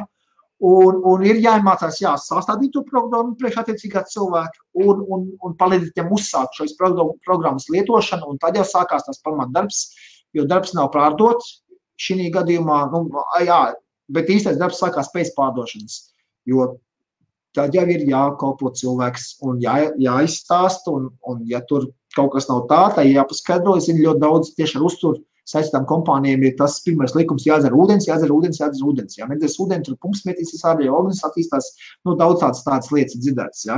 Tad tā ir arī iemaņa, kas ir jāizkop kaut noteikts klienta apkalpošanas iemaņas, ja. Programmu sastādīt un pēc tam tāda klienta apkalpošanas iemaņas. Un tieši tāpat to pašu var teikt arī ja cilvēks interesēs par naudas pelnīšanu tieši, ja arī ir, tā kā viņš pieņems lēmumu, ok, gribu nopelnīt papildus naudiņu, tad man pieeja būtu uzreiz konkrēti pasāk, ok, cik tev vajag papildus. Ja iet runa par pelnīšanu, attiecīgā kompānijā, jā, viņš saka, cik vajag nopelnīt papildus? Viņš saka, nezinu, es saku, nē, tādas mērvienības nav, nezinu, pasaka man konkrēti cipari, cik tev vajag pašlaik, lai šis būtu vērts tava laika, ja? Tad, ja cilvēks pasaka, man vajadzētu, 500 eiro papildus mēnesī, ja? So, ok, 500 eiro papildus mēnesī. Cik laika esi gatavs veltīt, ja, šim, lai iegūt, ja? Tā jau, ja tu esi jau savā kompānijā, te jau tu zini, cik tev ir mazumtirdzniecības pārdošanas cena, ja, cik tavam jaunajam cilvēciņam ir atlaidi, ja, cik viņš varētu nopelnīt reāli tikai tīri uz mazumtirdzniecību, ja, tad jau var jau sastādīt konkrētu rīcības plānu. Ja tu gribi 500 eiro mēnesī, pēc mēneša 2, 500 papildus pelnīts savai pamata algai, pa vakariem, pa brīvdienām, vienalga, ja, cik tur brīvais laiks ir, tad jau jābūt jau kādā sajēgā, apmēram, cik būtu produktu jāpārdod, lai tos 500 eiro iegūtu. Ja. Un pamatojot uz to, varēja komprēs sasādīt plānu, ok, tad, lai pārdotu, būs jāpanāk mēmā tik un tik cilvēkiem, dažādas metodikas, kā ar tiem cilvēkiem var tikties un parunāt un tā tālāk. Tā jau konkrēti ir, bet tas ir jāpalīdz jums kā sponsoram šī gadījumā, jūs uzaicinājuši cilvēku biznesā, jums jābūt konkrēti jau jāapsažās cilvēku un jāuzliek vienkārši uz papīra. Lai cilvēks arī saprot, lai tīri vizuāli, viņš redz papīriem uzrakst, ok, tāds ir plāns, sastādīt plānu. Un tad, lai izpildītu to plānu punkts 1, punkts 2, punkts 3, punkts 4, cik jums tiek punktus sanāk, ja, katram. Bet ja cilvēks tad redz, Tad ir konkrēti, nevis kaut kā, tie var pelnīt miljonus, tas viss ir fufels galīgākais. Miljonus visur, ko var nopelnīt. Ja? Bet vajag konkrēti manā uztverē, vajag cilvēkam konkrēti pateikt, ok, grib nopelnīt tik, jāizdara tas. Ja cilvēks saka, ka viņš grib nopelnīt 10 000 un 3 mēnešu laikā līdz tādam ienākumam iziet, ja? Tad jāpaprasa, un cik tu esi gatavs veltīt, viņš saka, 2 stundas dienā viņš ir gatavs veltīt, tad tev kā cilvēkam, kas uzaicinājis, jāsaprot, ka tas nav reāli, un vienkārši tā jāpasaka ir. Tas nav reāli. Ja? Jābūt godīgam, jāpasaka, ne? Sorry, ne šī kompānijā un ne ar to laiku, ko tu esi gatavs investēt. Ja, tā ne ar šo kompāniju, šo mārketinga plānu, ne ar šiem produktiem un ne ar to laiku, ko tu esi gatavs investēt. Ja pamainīs 2 no viņiem, tad varbūt sanāks, ja, izvēlies kurs. Bet tā ir cita runā. Labi, nākošais punkts būs punkts numur 7, ir jāiemācās pārdot pasākumus. Jo tīkla mārketinga biznesā ir tās teiciens, ka līderi dzimst pasākumos. Ja? Ir jāiemācās pārdot pasākums. Ja jūs tiekaties viens pret vienu cilvēku, jūs viņam varat pastāstīt tikai tik daudz, cik jūs zināt pats. Ja? Un ja sevišķi jūs pats esat nesen tikai iesācis šo lietu, ja jums noteikti mārketinga plāna ziņā nav varbūt vēl šīs tās saprotams, ja, un cilvēki jums sāks uzdot jautājums, kāpēc tas? Un ja vēl paši nejūtas īpaši droši, kā tas viss strādā, tad otrs cilvēks to jutīs. Ja, tad šādā gadījumā es ieteiktu, sevišķi esat tikai tīri iesācis, ja, ļoti vienkārši par pārdot pasākumu ir klausies godīgi pateikt, es pats tik nesu, man vēl daudz, kas nav zināms, bet mums šo sestdienu tur būs sajiets, ja, seminārs, sauciet kā gribiet, ja, nāc man līdzi ejam. Tur būs cilvēki, kuri pelna uzreiz vairāk nekā es, kuriem ilgāk šī lietā, ja, atnāc, apsēdies, paklausies visu dienu, tur būs vai cik jums stundas pasākums, vai kā, attiecība, ja. Nāc līdzi, vai sēžam, ejam, daram, tur būs pasākums, un tas jau pirmais veids, kā pārdot, ja. Un ja cilvēks jau pasaka, nē, man nav laika, vienu sestdienu, otru sestdienu, trešo sestdienu, tas ieteiktam cilvēkam pēc tam godīgi pajautāt, klausies, tu gribēji pelnīt naudu, vai tu negribēji pelnīt naudu. Jo, ja tu gribēji pelnīt naudu, tad tev ir jāatrod laiks. Ir jāparāda, ka tu var atrast laiku, lai atnāktu un pamācītos, lai uzzinātu. Ja? Bet tas ir tā par tiem maziem pasākumiem tieši sākumā. Bet tieši tāpat tas ir jāiemācās pārdot pasākumus kompānijas tās lielākas. Ja? Jo kompānijas, pagadies, es tikko pamanīju, ka man kaut kas slēpjams visu laiku, man ir rādījās, sorry. Tā aizrāvas runāšana. Jo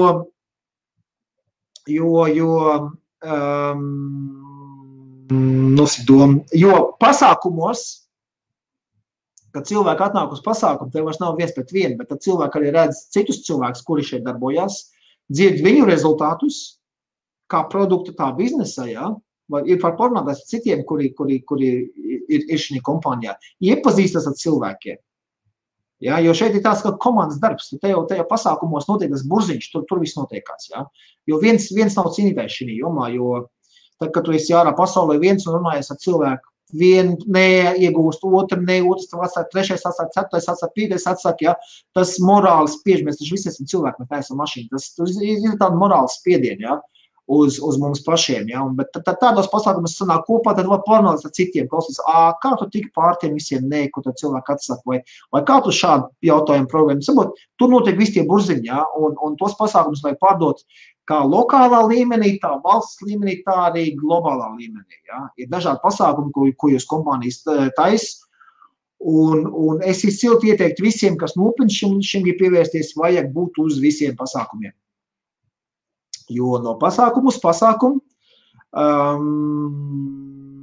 man kādreiz arī, ka es iepriekšējā kompānijā, kur es darbojos, man arī bija līderi, kura mani vilka uz visiem pasākumiem līdzi, un es ieklausies, priekš kam atkal uz to jābrauc, neko jau man neizstāstīs, ja, produkts ir tas viens, mārketinga plāns ir viens, ja, tos speakers sajā daudz maz zināja, viņi teica, nē, tev tik un tā jābrauc līdzi, saka, tu kāpēc, ja, viņi teica, tu nekad nezini, kurā pasākumā tu sadzirdēsi kaut ko, kas tev tieši tajā momentā liekas interesants. Un ļoti interesanti lieta tā tiešām arī notiek. Jā. It kā mārketinga plāns ir viens, produkti tie paši, jā, bet katrā pasākumā tu ierodies ar citu pieredzes bagāžu un tu dzirdi pavisam savādākas lietas. Tas tieši tāpatās, kā paklausīties kaut kādas biznesa filozofas, kā piemēram Jimu Ronu, jā, vai to pašu Robertu Kiyosaki, bagātais tēvs, nabagais tēvs, jā, tādas lietas, piemēram, audio kādos ierakstos, jā. Es pilnīgi noteikti, ja es tagad paklausījos to pašu audio grāmatu, kuras lasīju 11 gadus atpakaļ, jā, klausījos Robertu Kiyosaki, es tagad sadzirdēju, it kā nekas nav mainījies, viens pats teksts, jā, viens ieraksts. Bet ja es tagad paklausījos, es sadzirdēju kaut kā pavisam citas lietas, kuras tolaik es nesadzirdēju. Jo ir jau pavisam cita pieredze, jau man, nevis kā man bija toreiz, un cita domāšanas veids varbūt, jā, un tad atklājās jaunas lietas. Tāpēc es silti iesaku visiem, ja jūs nopietni gribat darboties, jābūt ir pēc iespējas katrā kompānijas rīkotajā pasākumā, un tāpēc jums ir jāmācās šos pasākumus pārdot saviem cilvēciņiem, vai jaunajiem tikko tīri no ielas, jā. Daudz neko uz ielas nestāstīt, klausies, ir tādas iespējas, nopelnīt papildus 500 eiro, grib zināt vairāk, lūdzu, tad un tad, tur un tur, mums te notiek pasākums, nāc, kāds tev telefona numurs, es tev dienu iepriekš pasvanīšu, atgādināšu vēlreiz. Ja? Nu, tādas lietas ir jāmācās arī, kā pārdot. Un arī, tā kā jums izveidojas komanda, tad būs jums noteikti komanda arī tādi, kāds es biju kādreiz, nu, priekš kam atkal uz to pasākumu, es esmu bijis jau uz 3, 4, 5, nu, tur nekas jauns nebūs atkal, ja? Tad ir jāiemācās tos pasākumus pārdot un arī motivēt savu komandu, ka jābūt ir katrā pasākumā. Man pašlaik nav jāstāst, jo esmu pats saprast to, ka jābūt ir katrā pasākumā, ja? Tas pie tā.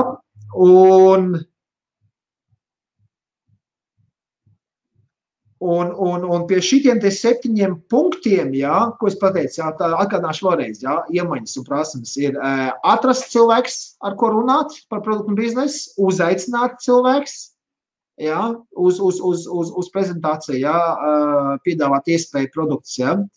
Tad, protams, pati prezentācija vai no produktu vai biznesu, tad atkal nāk follow-up, jā, tad nākošā tikšanās ar cilvēku noskaidrot. Nākošais punkts bija 5. Palīdzēt pieņemt lēmumu. 6. Palīdzēt uzsākt produktu lietošanu vai no biznesa. Un 7. bija pārdot pasākums. Jā. Visi šitie 7 punkti jūs varat, es nezinu, pie sevis varbūt pierakstīt, nepierakstīt, jā, varat paši izdomāt no 10 bailes sistēmā, jā, no 1 ir, ka jūs galīgi neko nemākāt, ja 10 jūs esat superstārs šī jomā, jā, varat paši iziet cauri, paši sev tādu maziņu testiņu uztaisīt, jā, kā jūs paši sevi novērtējat šī jomā. Un ja jūs esat zem 5 vidējais aritmētiskais izskaitot, jā, tad mēs esam kopējos punktus, jā, un izdalums 10, ja mēs esam zem 5, tad mums ir nopietni jāpiestrādā pie viņiem visiem, jā. Ja mēs esam kaut kur robežās starp 5 un 8, tad ir robežā, tas nozīmē, ka ir ok. Tad jums iemaņu līmenis ir pietiekams, ka jums pie tā konkrētā punkta vairs nebūtu jāpiestrādā, jā, tad, ja jums vienkārši sakot, ja jūs jūtat, ka jums ir grūti uzsākt sarunu ar cilvēkiem, ja jūs ieliekat sev tur varbūt kā 2, 3, jā, tas nozīmē, ka tas pie tā, pie kā jums jāpiestrādā. Jā, jādabūja apmēram, nu, ideālā varianta būt kaut kāds 8, ja jūs jau godīgi tā varat ielikt savu 8 kādā no šiem te prasmēm, kas ir jābūt šī jomā, tad jūs ir ok. Nu, ja jums ir 9, 10, nu, tad jūs esat vai nu superstārs šī jomā, vai jums vienkārši uzpūsts ego, jā. Tas ir jāsaprot, jā. Vai nu, jā. Bet ir robežas teikt tā, nu, no 7, 8, tas būtu tāds ideālais variants šī jomā, ok? Labi, nu, tad padarīšu liet ūdeni. Skatos, man te vēl viens komentārs ir parādījies. Tā Edvards teica, jā, Vitam, ko slēpjams. Es nezinu, man ļoti patīk šās komentārs, beigās vēl pamanīju, ka es runāju tālāk, visu laikas komentārs tā visu. Nezinu, ko skatītāji padomās, ka tās komentārs visu laiku ir. Ok, Alis saka, ka jebkuram uzņēmumam jānesam kā cilvēku vajadzību. Reizēm uzņēmumam tik ļoti orientējas uz peļņu, ka aizmirst cilvēcīgu attieksmi. Jā, tā viņš ir. Bet kas man patīk tīkla mārketingā, ka te tomēr ir tā no cilvēku uz cilvēku tā lieta, ja? Un slikti produkti neies. Nenoturies uz ilgu kompāniju tirgu. Jo aizies apkārt jau fiks un ātri, blā, tur nekā, tur man vēl sliktāk palika un tā tālāk un tā projām. Tāpēc, saku, manā uztverē, ja produkts tiek virzīts tirgot caur neatkarīgiem distribūtoriem, ja tīkla mārketinga sistēmu, tad tas man ir pirmais kvalitātes radītājs. Es pat produktu mums neesmu vēl nemaz redzējis. Bet tas ir mans personīgais vērtību kriterijs. Ja viņš tiek virzīts tādā veidā, tam ir jābūt labam produktam. Un ja kompānija ir vismaz gadus 5-6 tirgū, tad tam ir jābūt labam produktam. Ja? Bet jā, cilvēki pērk rezultātus. Nevis.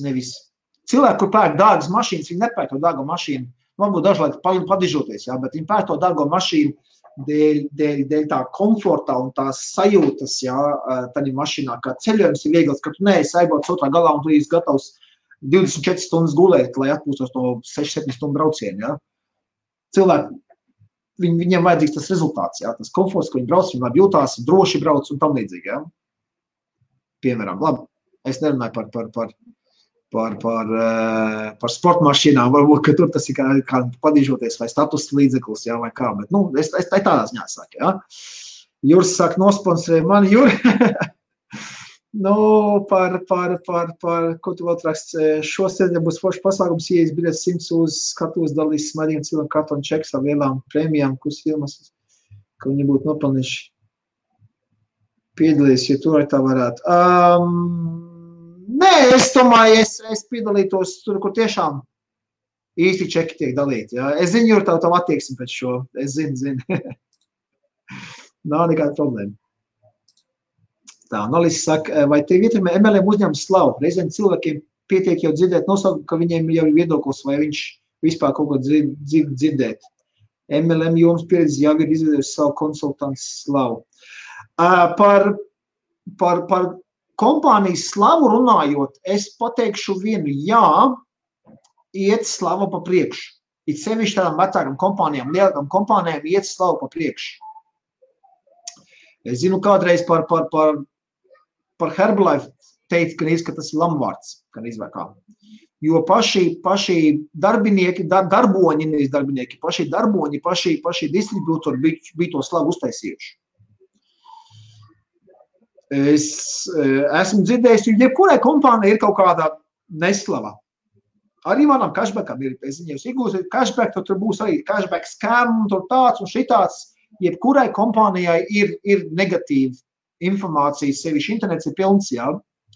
Jo cilvēki var visu, ko rakstīt internetā, jūtas ļoti pašapzinīgi, kad nekādas sekas nebūs un tā tālāk un tā joprojām. Jebkurai lielai kompānijai ir negatīvā prese. Tas pats ir tabaks kompānijām, ir visām Coca-Colām, un jebkurai lielai kompānijai ir negatīva prese. Tas tā vienkārši ir. Jo jebkur kompānija savā attīstības laikā, kad viņi sākos kā maza kompānija un gājas un augus uz augšu, jā. Tā pašai Coca-Colai kādreiz bija tas skandāls, ka tur kokaīns bija iekšā dzērienā, jā. Lai būtu uzmundrinoši. Arī tāda informācija var atrast internetā, jā, un pateikt, to visu Coca-Cola tādi slikti. Bet jebkur kompānija, kur sāk kā maziņa kompānija, viņi ir augusi, jā, likumdošanas izmaiņas, ir sevišķi internacionāla kompānija, kādā citā valstī, citi likumi, jā, tas viss jāizstudē. Un protams, kad var nonākt kādās tiesas darbos arī tāda kompānija, ja negluži aizklāpēt ciet, tad uzliek sodu, jā, par tādu likumu pārkāpšanu attiecīgā valstī, jā. Tas viss ir normāli, bet tā negatīvā prese, viņā, protams, internets neko neaizmirst, saprot. Ja tādi iegūglē kaut ko, jā, redz, tas ir tur aizliegts, jā, tā kompānija tur aizliek par to, par šito, jā. Visādi gadās, jā, saprot, kompānijas, kas šajā jomā darbojās, ir tikpat nepasargāts no negatīvās preses, kā mēs jebkurš, jā. Un, protams, visiem gadās. Arī par vape industriju pašlaik ir tādas preses pīles iet, pateicoties dažiem stulbiem amerikāņiem, kas nezin, priekš kā veids bija domās apmest pīpēšanā, viņi narkotikas sābāst iekšā un sāk mirkamušas tur otrā galā, jā, ar plaušām problēmas. Bet presē tad raksta, ka veips galina nost. Nav konkrēti kompānija, bet industrija visu kā tā tiek tā dubļiem vilks pamatīgi. Bet cilvēki, kuri zina, ka veips ir labāks par smēķēšanu, es nekā klients samazinājumu nejūtu. Man pastāvīja klienti, viņi tā pateikt, kā nāk, tā nāk. Varbūt jauno klientu pieplūdums ir mazliet mazāks, ja? Jo viņi noticēja šīm baumām, ja? Avīžu virsrakstiem, ja? Bet tas pats noteikti arī ar MLM kompānijām. Jebkura MLM kompānija var atrast negatīvus komentārus. Un ļoti bieži arī tā, ka negatīvus komentārus raksta tiem, sauksim lūzeri, ja? Kuri aizgāja uz to kompāniju, neko nedarīja, ja? Nebija gatavi iemācīties šos te 7 punktus, ko es nosaucu, jā, nebija gatavi pamainīt šeit, jā, bija vairāk ņēmuši brīdienas nekā normāli strādājuši pie savas biznesa izveidošanas, un pēc tam apmetuši ar roku un pateikuši, ne, tas viss nestrādā, šitas viss ir scam, tas ir figņā, es esmu pazaudējis naudu, un tad, protams, ko iet internetā izgāst savu žulti ārā un raksta visur, un tas ir scams, tas ir viss apkrāpšana, un tā tālāk, un tā joprojām, jā. Tādu mēs cilvēciņi esam. Un tā cenšas pierādīt un nomēlno kompāniju pa visu vienu. Tā viņš ir. Tā nekur neizbeigs. Ja? Tāpēc vienmēr jāpastās uz monētu abām pusēm. Ļoti vienkārši, jebkurai kompānijai, es nezinu, ierakstīt kaut vai Herbalife un piecas vārdiņas scam, ja? vai cashback scam, FM World vai vienalga ko scam. Jūs paskaties internetā, būs. 99%, es jums vēl galvoju, būs. Negatīvs kaut kas būs, pa jebkur kompāniju. Atradīsiet. Ja? Bet tas ir normāli. Ko Ines saka, arī konkurence. Arī konkurenti mēdz nomēlnot kaut ko. Es nezinu, es neuzskatu, ka būtu vaigāk konkurence. Es zinu, tā kā ja tur divas kompānijas, kuras darbojās svaru nomešanas jomā, ja? Var uzskatīt par konkurentiem, ja?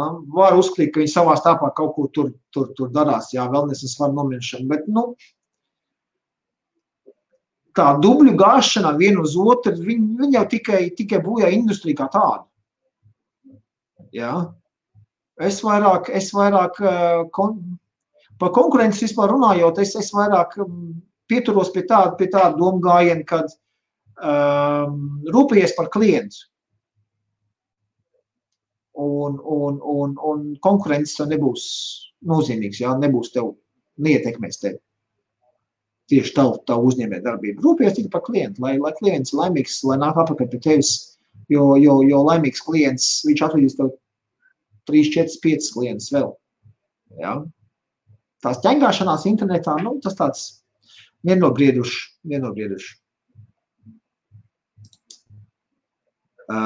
Jūras saka, Jesus scam, jā, tas vislielākais, jā. Lai piedod man ticīgie cilvēki, jā, bet man es arī bišķi liekas.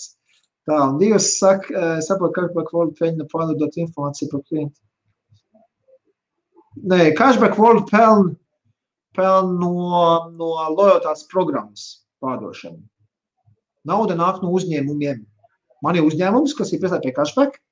Cilvēki nāk pie manis, viņi dabū naudu, cashback par to naudu, ko viņi atstāja pie manis. Es meklēju lojaltātes programmu. Jā, cilvēks saņem 2%, man kā uzņēmumam tas maksā vairāk, jo tur procenti viņš aiziet arī cashbackam, protams. Viens nāk naudu. Naudu viņa aiziet arī tam cilvēciņam, kurš ir ieteicis tam cilvēciņam to kartiņu, viņš ienāk iešā to cashback kartiņu, arī tur viņam viņš dabū procentiņu, tur viens naudu veidojas. Bet tā naudas plūsma nāk no uzņēmumiem, kuri meklēja, kuri gribētu cilvēku nākt iekšā. Jā, Jurī? Tu gribētu uzņēmumu nākt. Labi. Tā. Par cenas un produktu vērtības attiecību. Vai nav pieejama analoga produktu par labāku cenu? Varbūt.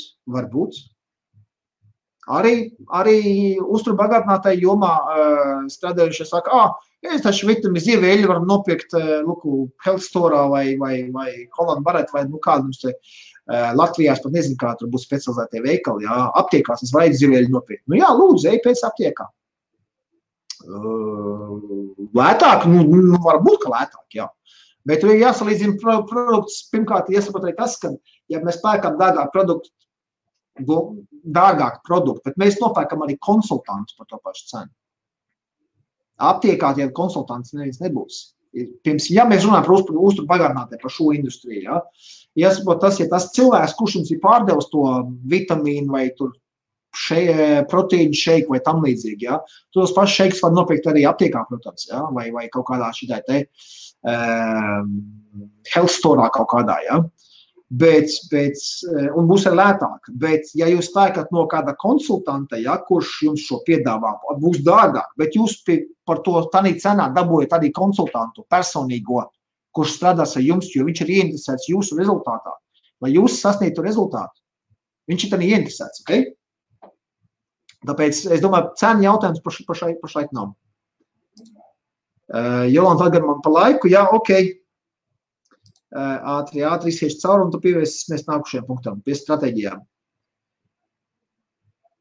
Negatīvs, jā, ok, Jolants, jā, klausās. Ok, labi, visus komentārus nostā, pagadi, es neņemšu šo pēdējo komentāru nost, lai neatkārto atkal savu kļūdu.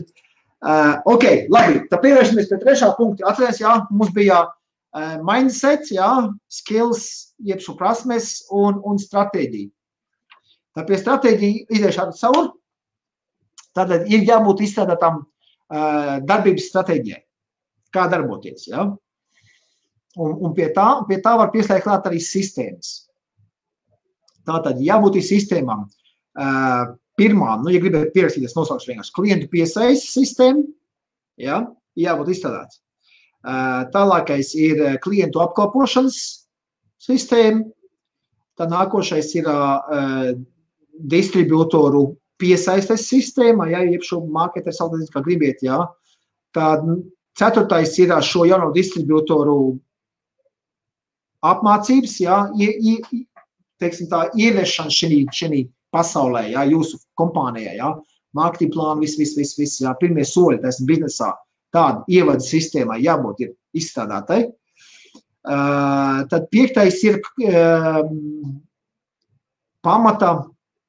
Jebkurai kompānijai ir pamatām tāds pakāpe, karjeras pakāpienā, jā, ir jau tur iesākuma līmenis, tad saucējums, kā gribēt, tur sudraba dimants un zelta dimants un super dimants, visādi viņi tur sauc tos pakāpienus, jā, tai karjeras, tai marketing plānā, un tur ir atkal, ir viens tāds pamata karjeru, kurš būtu jāsasniedz. Labi, es tieši saviem punktiem atgriežos pie tā iestāru punktiem. Ja? Nākošais ir pasākumu pārdošanas sistēma, par ko es runāju. Ja? Jābūt arī atstādētais sistēmai, kā tas viss notiek.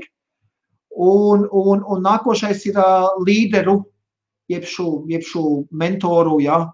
Līderu apmācības sistēmai arī jābūt. Ja? Ok, tējam pie pirmās. Klientu piesaistes sistēma ir pēc būtības viskritiskākā no visām šīm sistēmām, jo, ja nebūs klienti, nebūs naudas plūsma, viss biznesa apstāsies. Ir jāsaprot, jā. Šeit arī notiek pārdošana.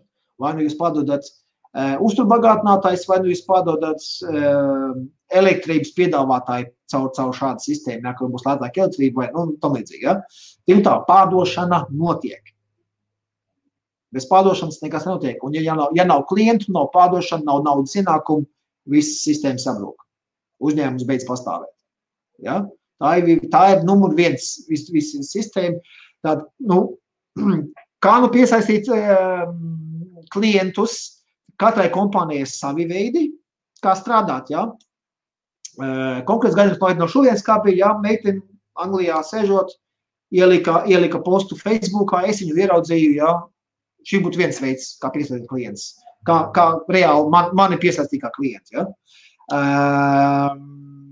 Bet ar to tad ir jārunā ar jūsu pašu līderiem, kas jūs uzaicinājumi, kāda ir tā sistēma. Ja tādas sistēmas nav, tad cilvēks ar uzņēmēju domāšanu, viņš izdomās to sistēmu. Izdomās kaut ko savu, ja tāds nav. Bet pārsvarā 99% jau ir. Ja? Kuru var paņemt, varbūt mazliet pie sava stila piestrādāt, ja? Izveidot tās sistēmas kaut kādu savu veidu, ja? kaut kādu savu knifiņu, kā jūs ērtāk jūtaties, lai piesaistītu klients, ja, un uz priekšu, ja, bet pamata sistēmai ir jau jābūt. Nākošais punkts bija klientu apkalpošanas, produktu liesošanas, ja, sistēmai arī jābūt ir, kā uzsākt cilvēkiem, tas arī pie tām sistēmām ir. Runāju jau iepriekš, daudz neiedzināšos šīm lietām. Pats galvenais ir dot cilvēkiem iegūt emocionālu rezultātu no produktu lietošanas.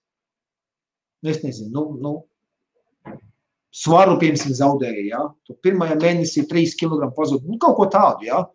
Lai cilvēks pats jūt, jo ja viņš sajūt to rezultātu, viņš ir emocionāls tam cilvēkam, tad atcerieties, ja, emocionāls rezultāts, pārliecība par produktu un biznesu, ja? Tā ir tāda lieta, kur ir arī ļoti svarīgi. Un arī pie tā, lai cilvēks atnāk nopirkt vienu buņģiņu, vai nu viņš būs ilglaicīgs ilgtermiņā, ja, klients. Nākošais ir arī distribūtoru piesaistes sistēmā, jābūt kaut kādā izstrādāt, kā atrast cilvēkus, kuri grib pelnīt papildus naudu, ja. Šeit nāk cilvēki arī no klientiem veidojas distribūtori, tas ir tāds labs punkts, un diezgan tāds stabili distribūtori šī veidā veidojas, ja, jo viņi jau zina produktu, viņiem jau patīk, viņam iemīlējušies tādā produktā, un tad viņi pāriet uz kāpēc es nevaru papildus kaut ko nopelnīt, vai vismaz atpelnīt no pašas izdevums, ja. Atcerieties, mana pieredze veipā, viss sākās, tas ir online veikalu, es gribēju atpelnīt savus izdevumus par veipu. Tā sākās mans, ja, bizness. Tālāk, nākošais ir arī sistēma, apmācības sistēma, kā darbināt, kā iesākt, piemēram, distribūtoru. Mēs atrodam, mēs piesaistījām viņu, ja, tā jābūt arī izstrādāt sistēmai solis 1, solis 2, solis 3, kā distribūtoram iesākt, apsēsties, kāds ir tavs mērķis, cik daudz tu gribi pelnīt, vismaz tūlīt uz papīra, ja, ok, lai to pelnīt vajag soli 1, soli 2, soli 3, soli 4, soli 5, cik tu tie soļi tu sanāk, jā, attiecīgi, tam jāaiziet cauri, un tad ar to var iet laika ejot, var skatīties tā, tas izdevies, ok, jā, vai, uzreiz varbūt kopējas vanu kaut kādu, jā, jā, pēc tam ir tie cilvēki uzaicinājuši biznesai domāt, lai viņus palīdzētu sākumā, jā, visu to, bet jābūt tam visam kādai sistēmai, programmai jau atstrādātai jau firmā, es domāju, jābūt jau tādiem. Es teicu, 99% jau ir jau. Ja nav, tad nāksies pašiem izdomāt, jā, un uzņēmumi cilvēki paši izdomās arī. Tālāk, par to pamata ranku es gribu apstāties, ja? Jo tā bija tā pamata ranka, kurš jāsasniedz, ja? Tie parasti varētu būt kaut kāds 300 līdz 500 eiro tur mēnesī, ja? Kuru var sasniegt kaut kādā 30 līdz 90 dienu laika periodā, piemēram, jau uz pusskolas tā ņemās strādā, ja? Tas ir tas pamata ranks, kuru jums pašiem jāizdomā jūsu firmā, kurš tas ir, vai paprasties saviem līderiem, varbūt viņi zina tādu, kurš ir tas pamata solis, kur cilvēks ir sasniedzis, augot, ja, ir sasniedzis to karjeras pakāpienu tādu, kur viņš jūtās drošs, redz, ka var nopelnīt naudu, un viņš arī to var iemācīt citiem, kā sasniegt šo līmeni. Un kad ir jau tā pārliecība pašam, ir nepieciešamas iemaņas jau ir apgūtas, ja? Viņas jau ne jau pirmajā līmenī tās iemaņas būs. Laikam ejot, augot, bet kad jūs apmēram tā varētu būt kā ap vidu kaut kur apmēram šī karjeras vai pirmajos 3 pakāpienos, kaut kur tas pamata, kā teikšu, tas stūrakmens jūsu ēka, ko jūs būvējat, ja? Un tad, kad jūs esat šo te sasniedzis un mākat to iemācīt arī cilvēciņiem, kas ir jūsu komandā zem jums, ja? Lai viņi šo sasniedz. Tad, kad jau cilvēks ir ticis pāri visam tam šaubām, nedrošībām un tā tālāk, viņš jau ir kārtīgs jau kļūst par kārtīgi networkeri, ja tā mēs varētu saukt, ja, par distribūtoru kārtīgi, kurš jau ir pārliecināts par to, ka tas viss strādā, jau ir savu pārliecību, kad ja saka nē, tad ir jau nobružājies, ja tas viss jau, ka tie atteikumi nemaz nav vairs tik sāpīgi, ja, tad tas ir tāds pakāpiens, kuru ir jāiemāc citiem sasniegt pēc tam savā kompānijā. Un tad, kad tu pats esi to sasniedzis, iemācīs vēl 3-4 saviem cilvēciņiem savā pirmajā līnijā to sasniegt un iemācīt nākošajiem to sasniegt, tad sākās maģija. Jo tālāk viss aiziet jau pašplūsmā. Duplikācija notiek.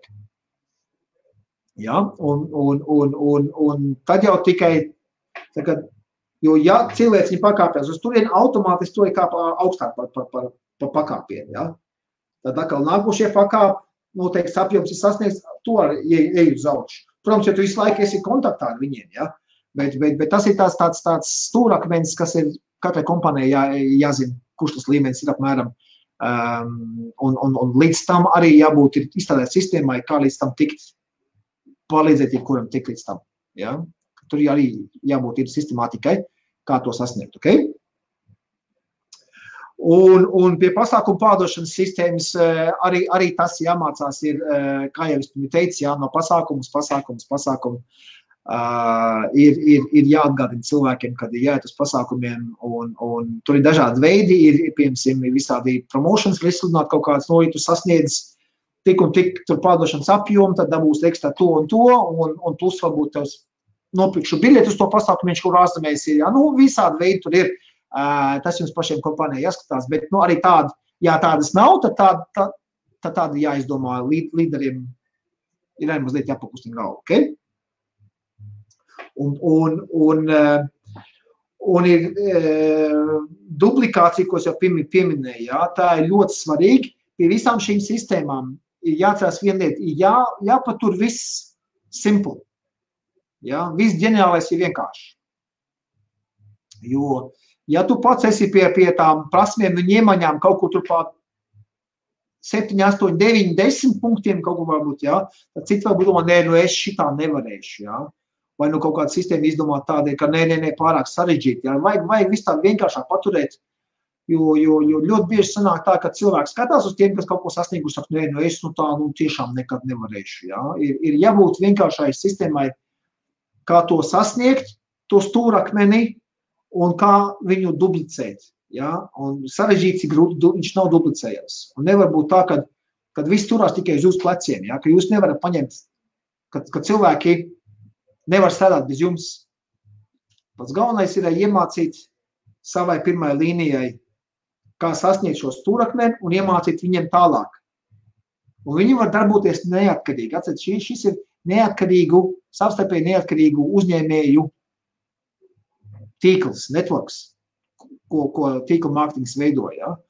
Un tad, kad jau tas viss aiziet jau negluži pašplūsmā, ja? bet viss notiek, ja?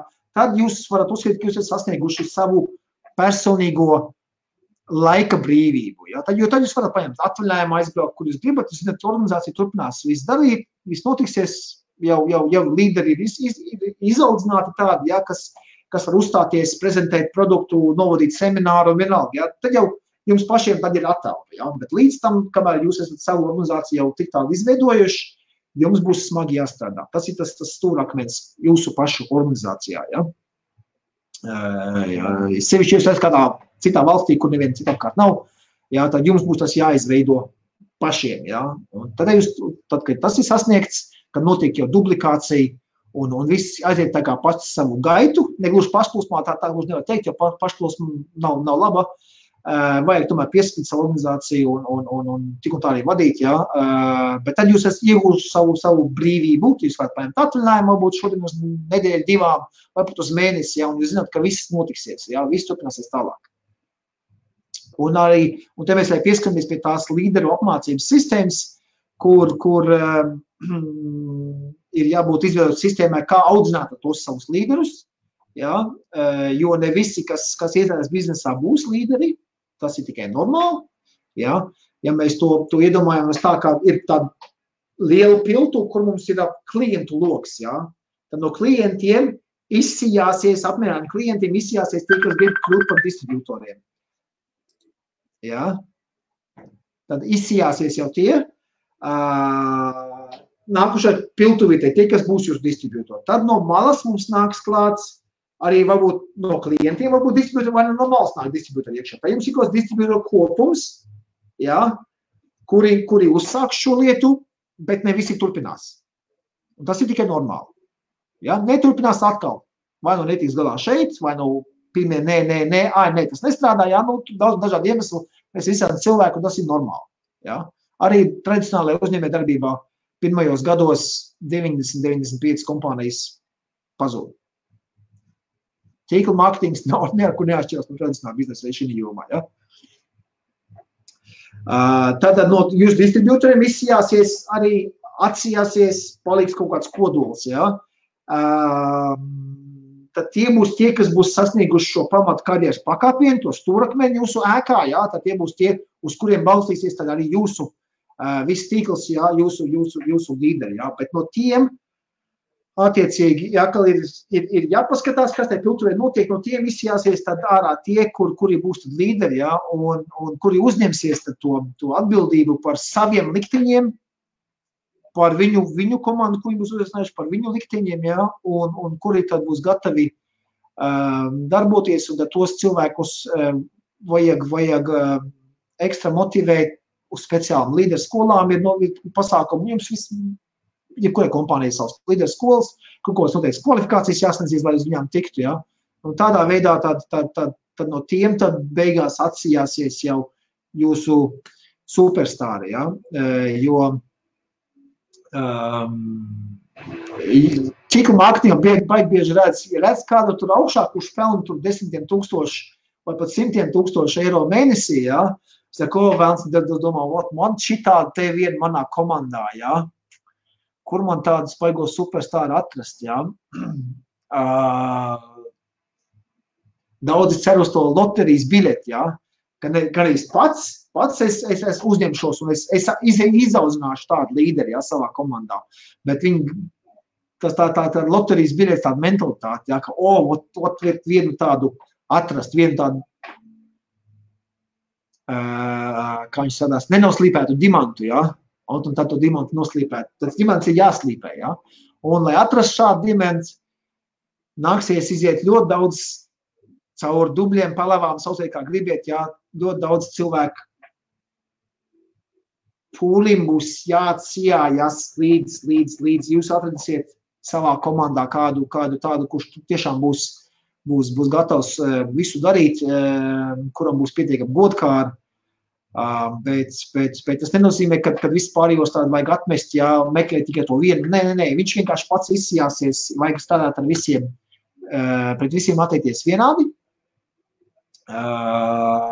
un skatīties, sevišķi tādā distribūtoru piltuvē, kas ienākuši iešā, kuriem tiešām acis deg, kuri tiešām vēlās kaut ko sasniegt, un varbūt tiem tad arī vairāk pievērst uzmanību. Bet tas tad jau tā cita sarunā ir tieši par to, kā atpazīt tos līderus un tam līdzīgi, bet ir jāatrod cilvēkus, kuri grib kaut ko sasniegt, lai viņi tad būtu jūsu nākošie superstāri, jo ja jūs gribat vairāk nekā viņi paši grib, nekas nesanāks.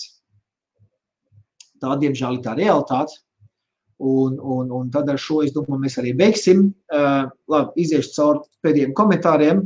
Tas no manas puses ir viss.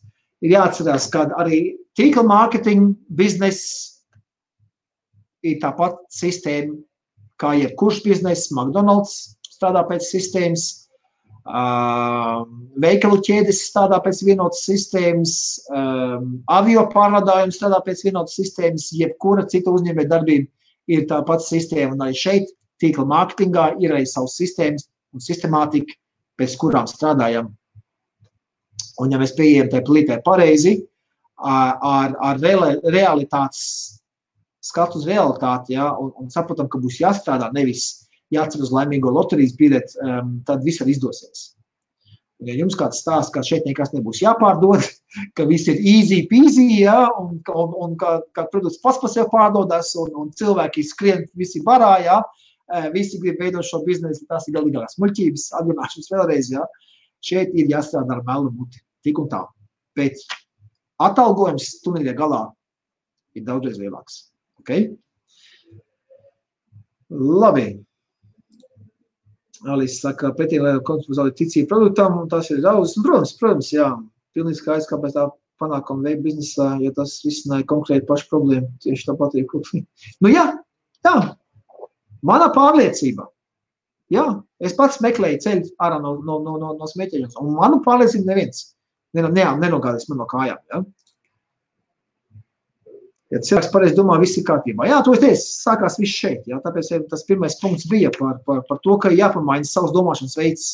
Ir jāpārkārtojas no darba ņēmēja uz uzņēmēja domāšanu. Un cilvēks pasauli nekad dibinās, tā viņš arī ir, jā. Savu mūžu, dzīvo mūžu mācies, tā viņš ir. Un tad es arī šovakar beigšu. Liels paldies visiem, 9 skatos vēl mums skatās Facebookā. Ja jums ir vēl kaut kādi papildus jautājumi, komentāri, tad droši var sazināties ar mani. Ieteikšu, ja jums interesē kaut kādi šādi patīk tas, ko es daru, tad droši varat padalīties arī ar šo video, ja jūs tas kādam varētu nodarīt, ietagot kādu brīva rīcība. Ja jums interesē, es šādi tad ielēju kaut kāds motivējošs tādas domu graudus manā Instagramā, tā varētu arī šeit piesakot, ja jums interesē. Ja, es tur šādi tādu, es, protams, angliski to visu rakstu, bet ja es ieraugu kaut ko interesantu, kas man patīk, kas domu grauds, jā, tad es prasmu ieliek arī tur iekšā, vai no pašam arī kā domu iešajās galvā, tad es arī viņu ierakstu iekšā, jā. Varētu droši piesakot. Liels paldies visiem, kas skatījās. Jums kopā bija Viktors no Īrijas, jā, un šis bija raidījums Iemaņas, kuras ir nepieciešams Tīkla Mārketingā. Liels paldies visiem. Tiekamies nākošu ceturtdienu. 7:00 pēc Aldara, pēc Ginesa laika, jā, un 9:00 pēc Aldara laika, ja izskaties Latvijā. Jauks vakar.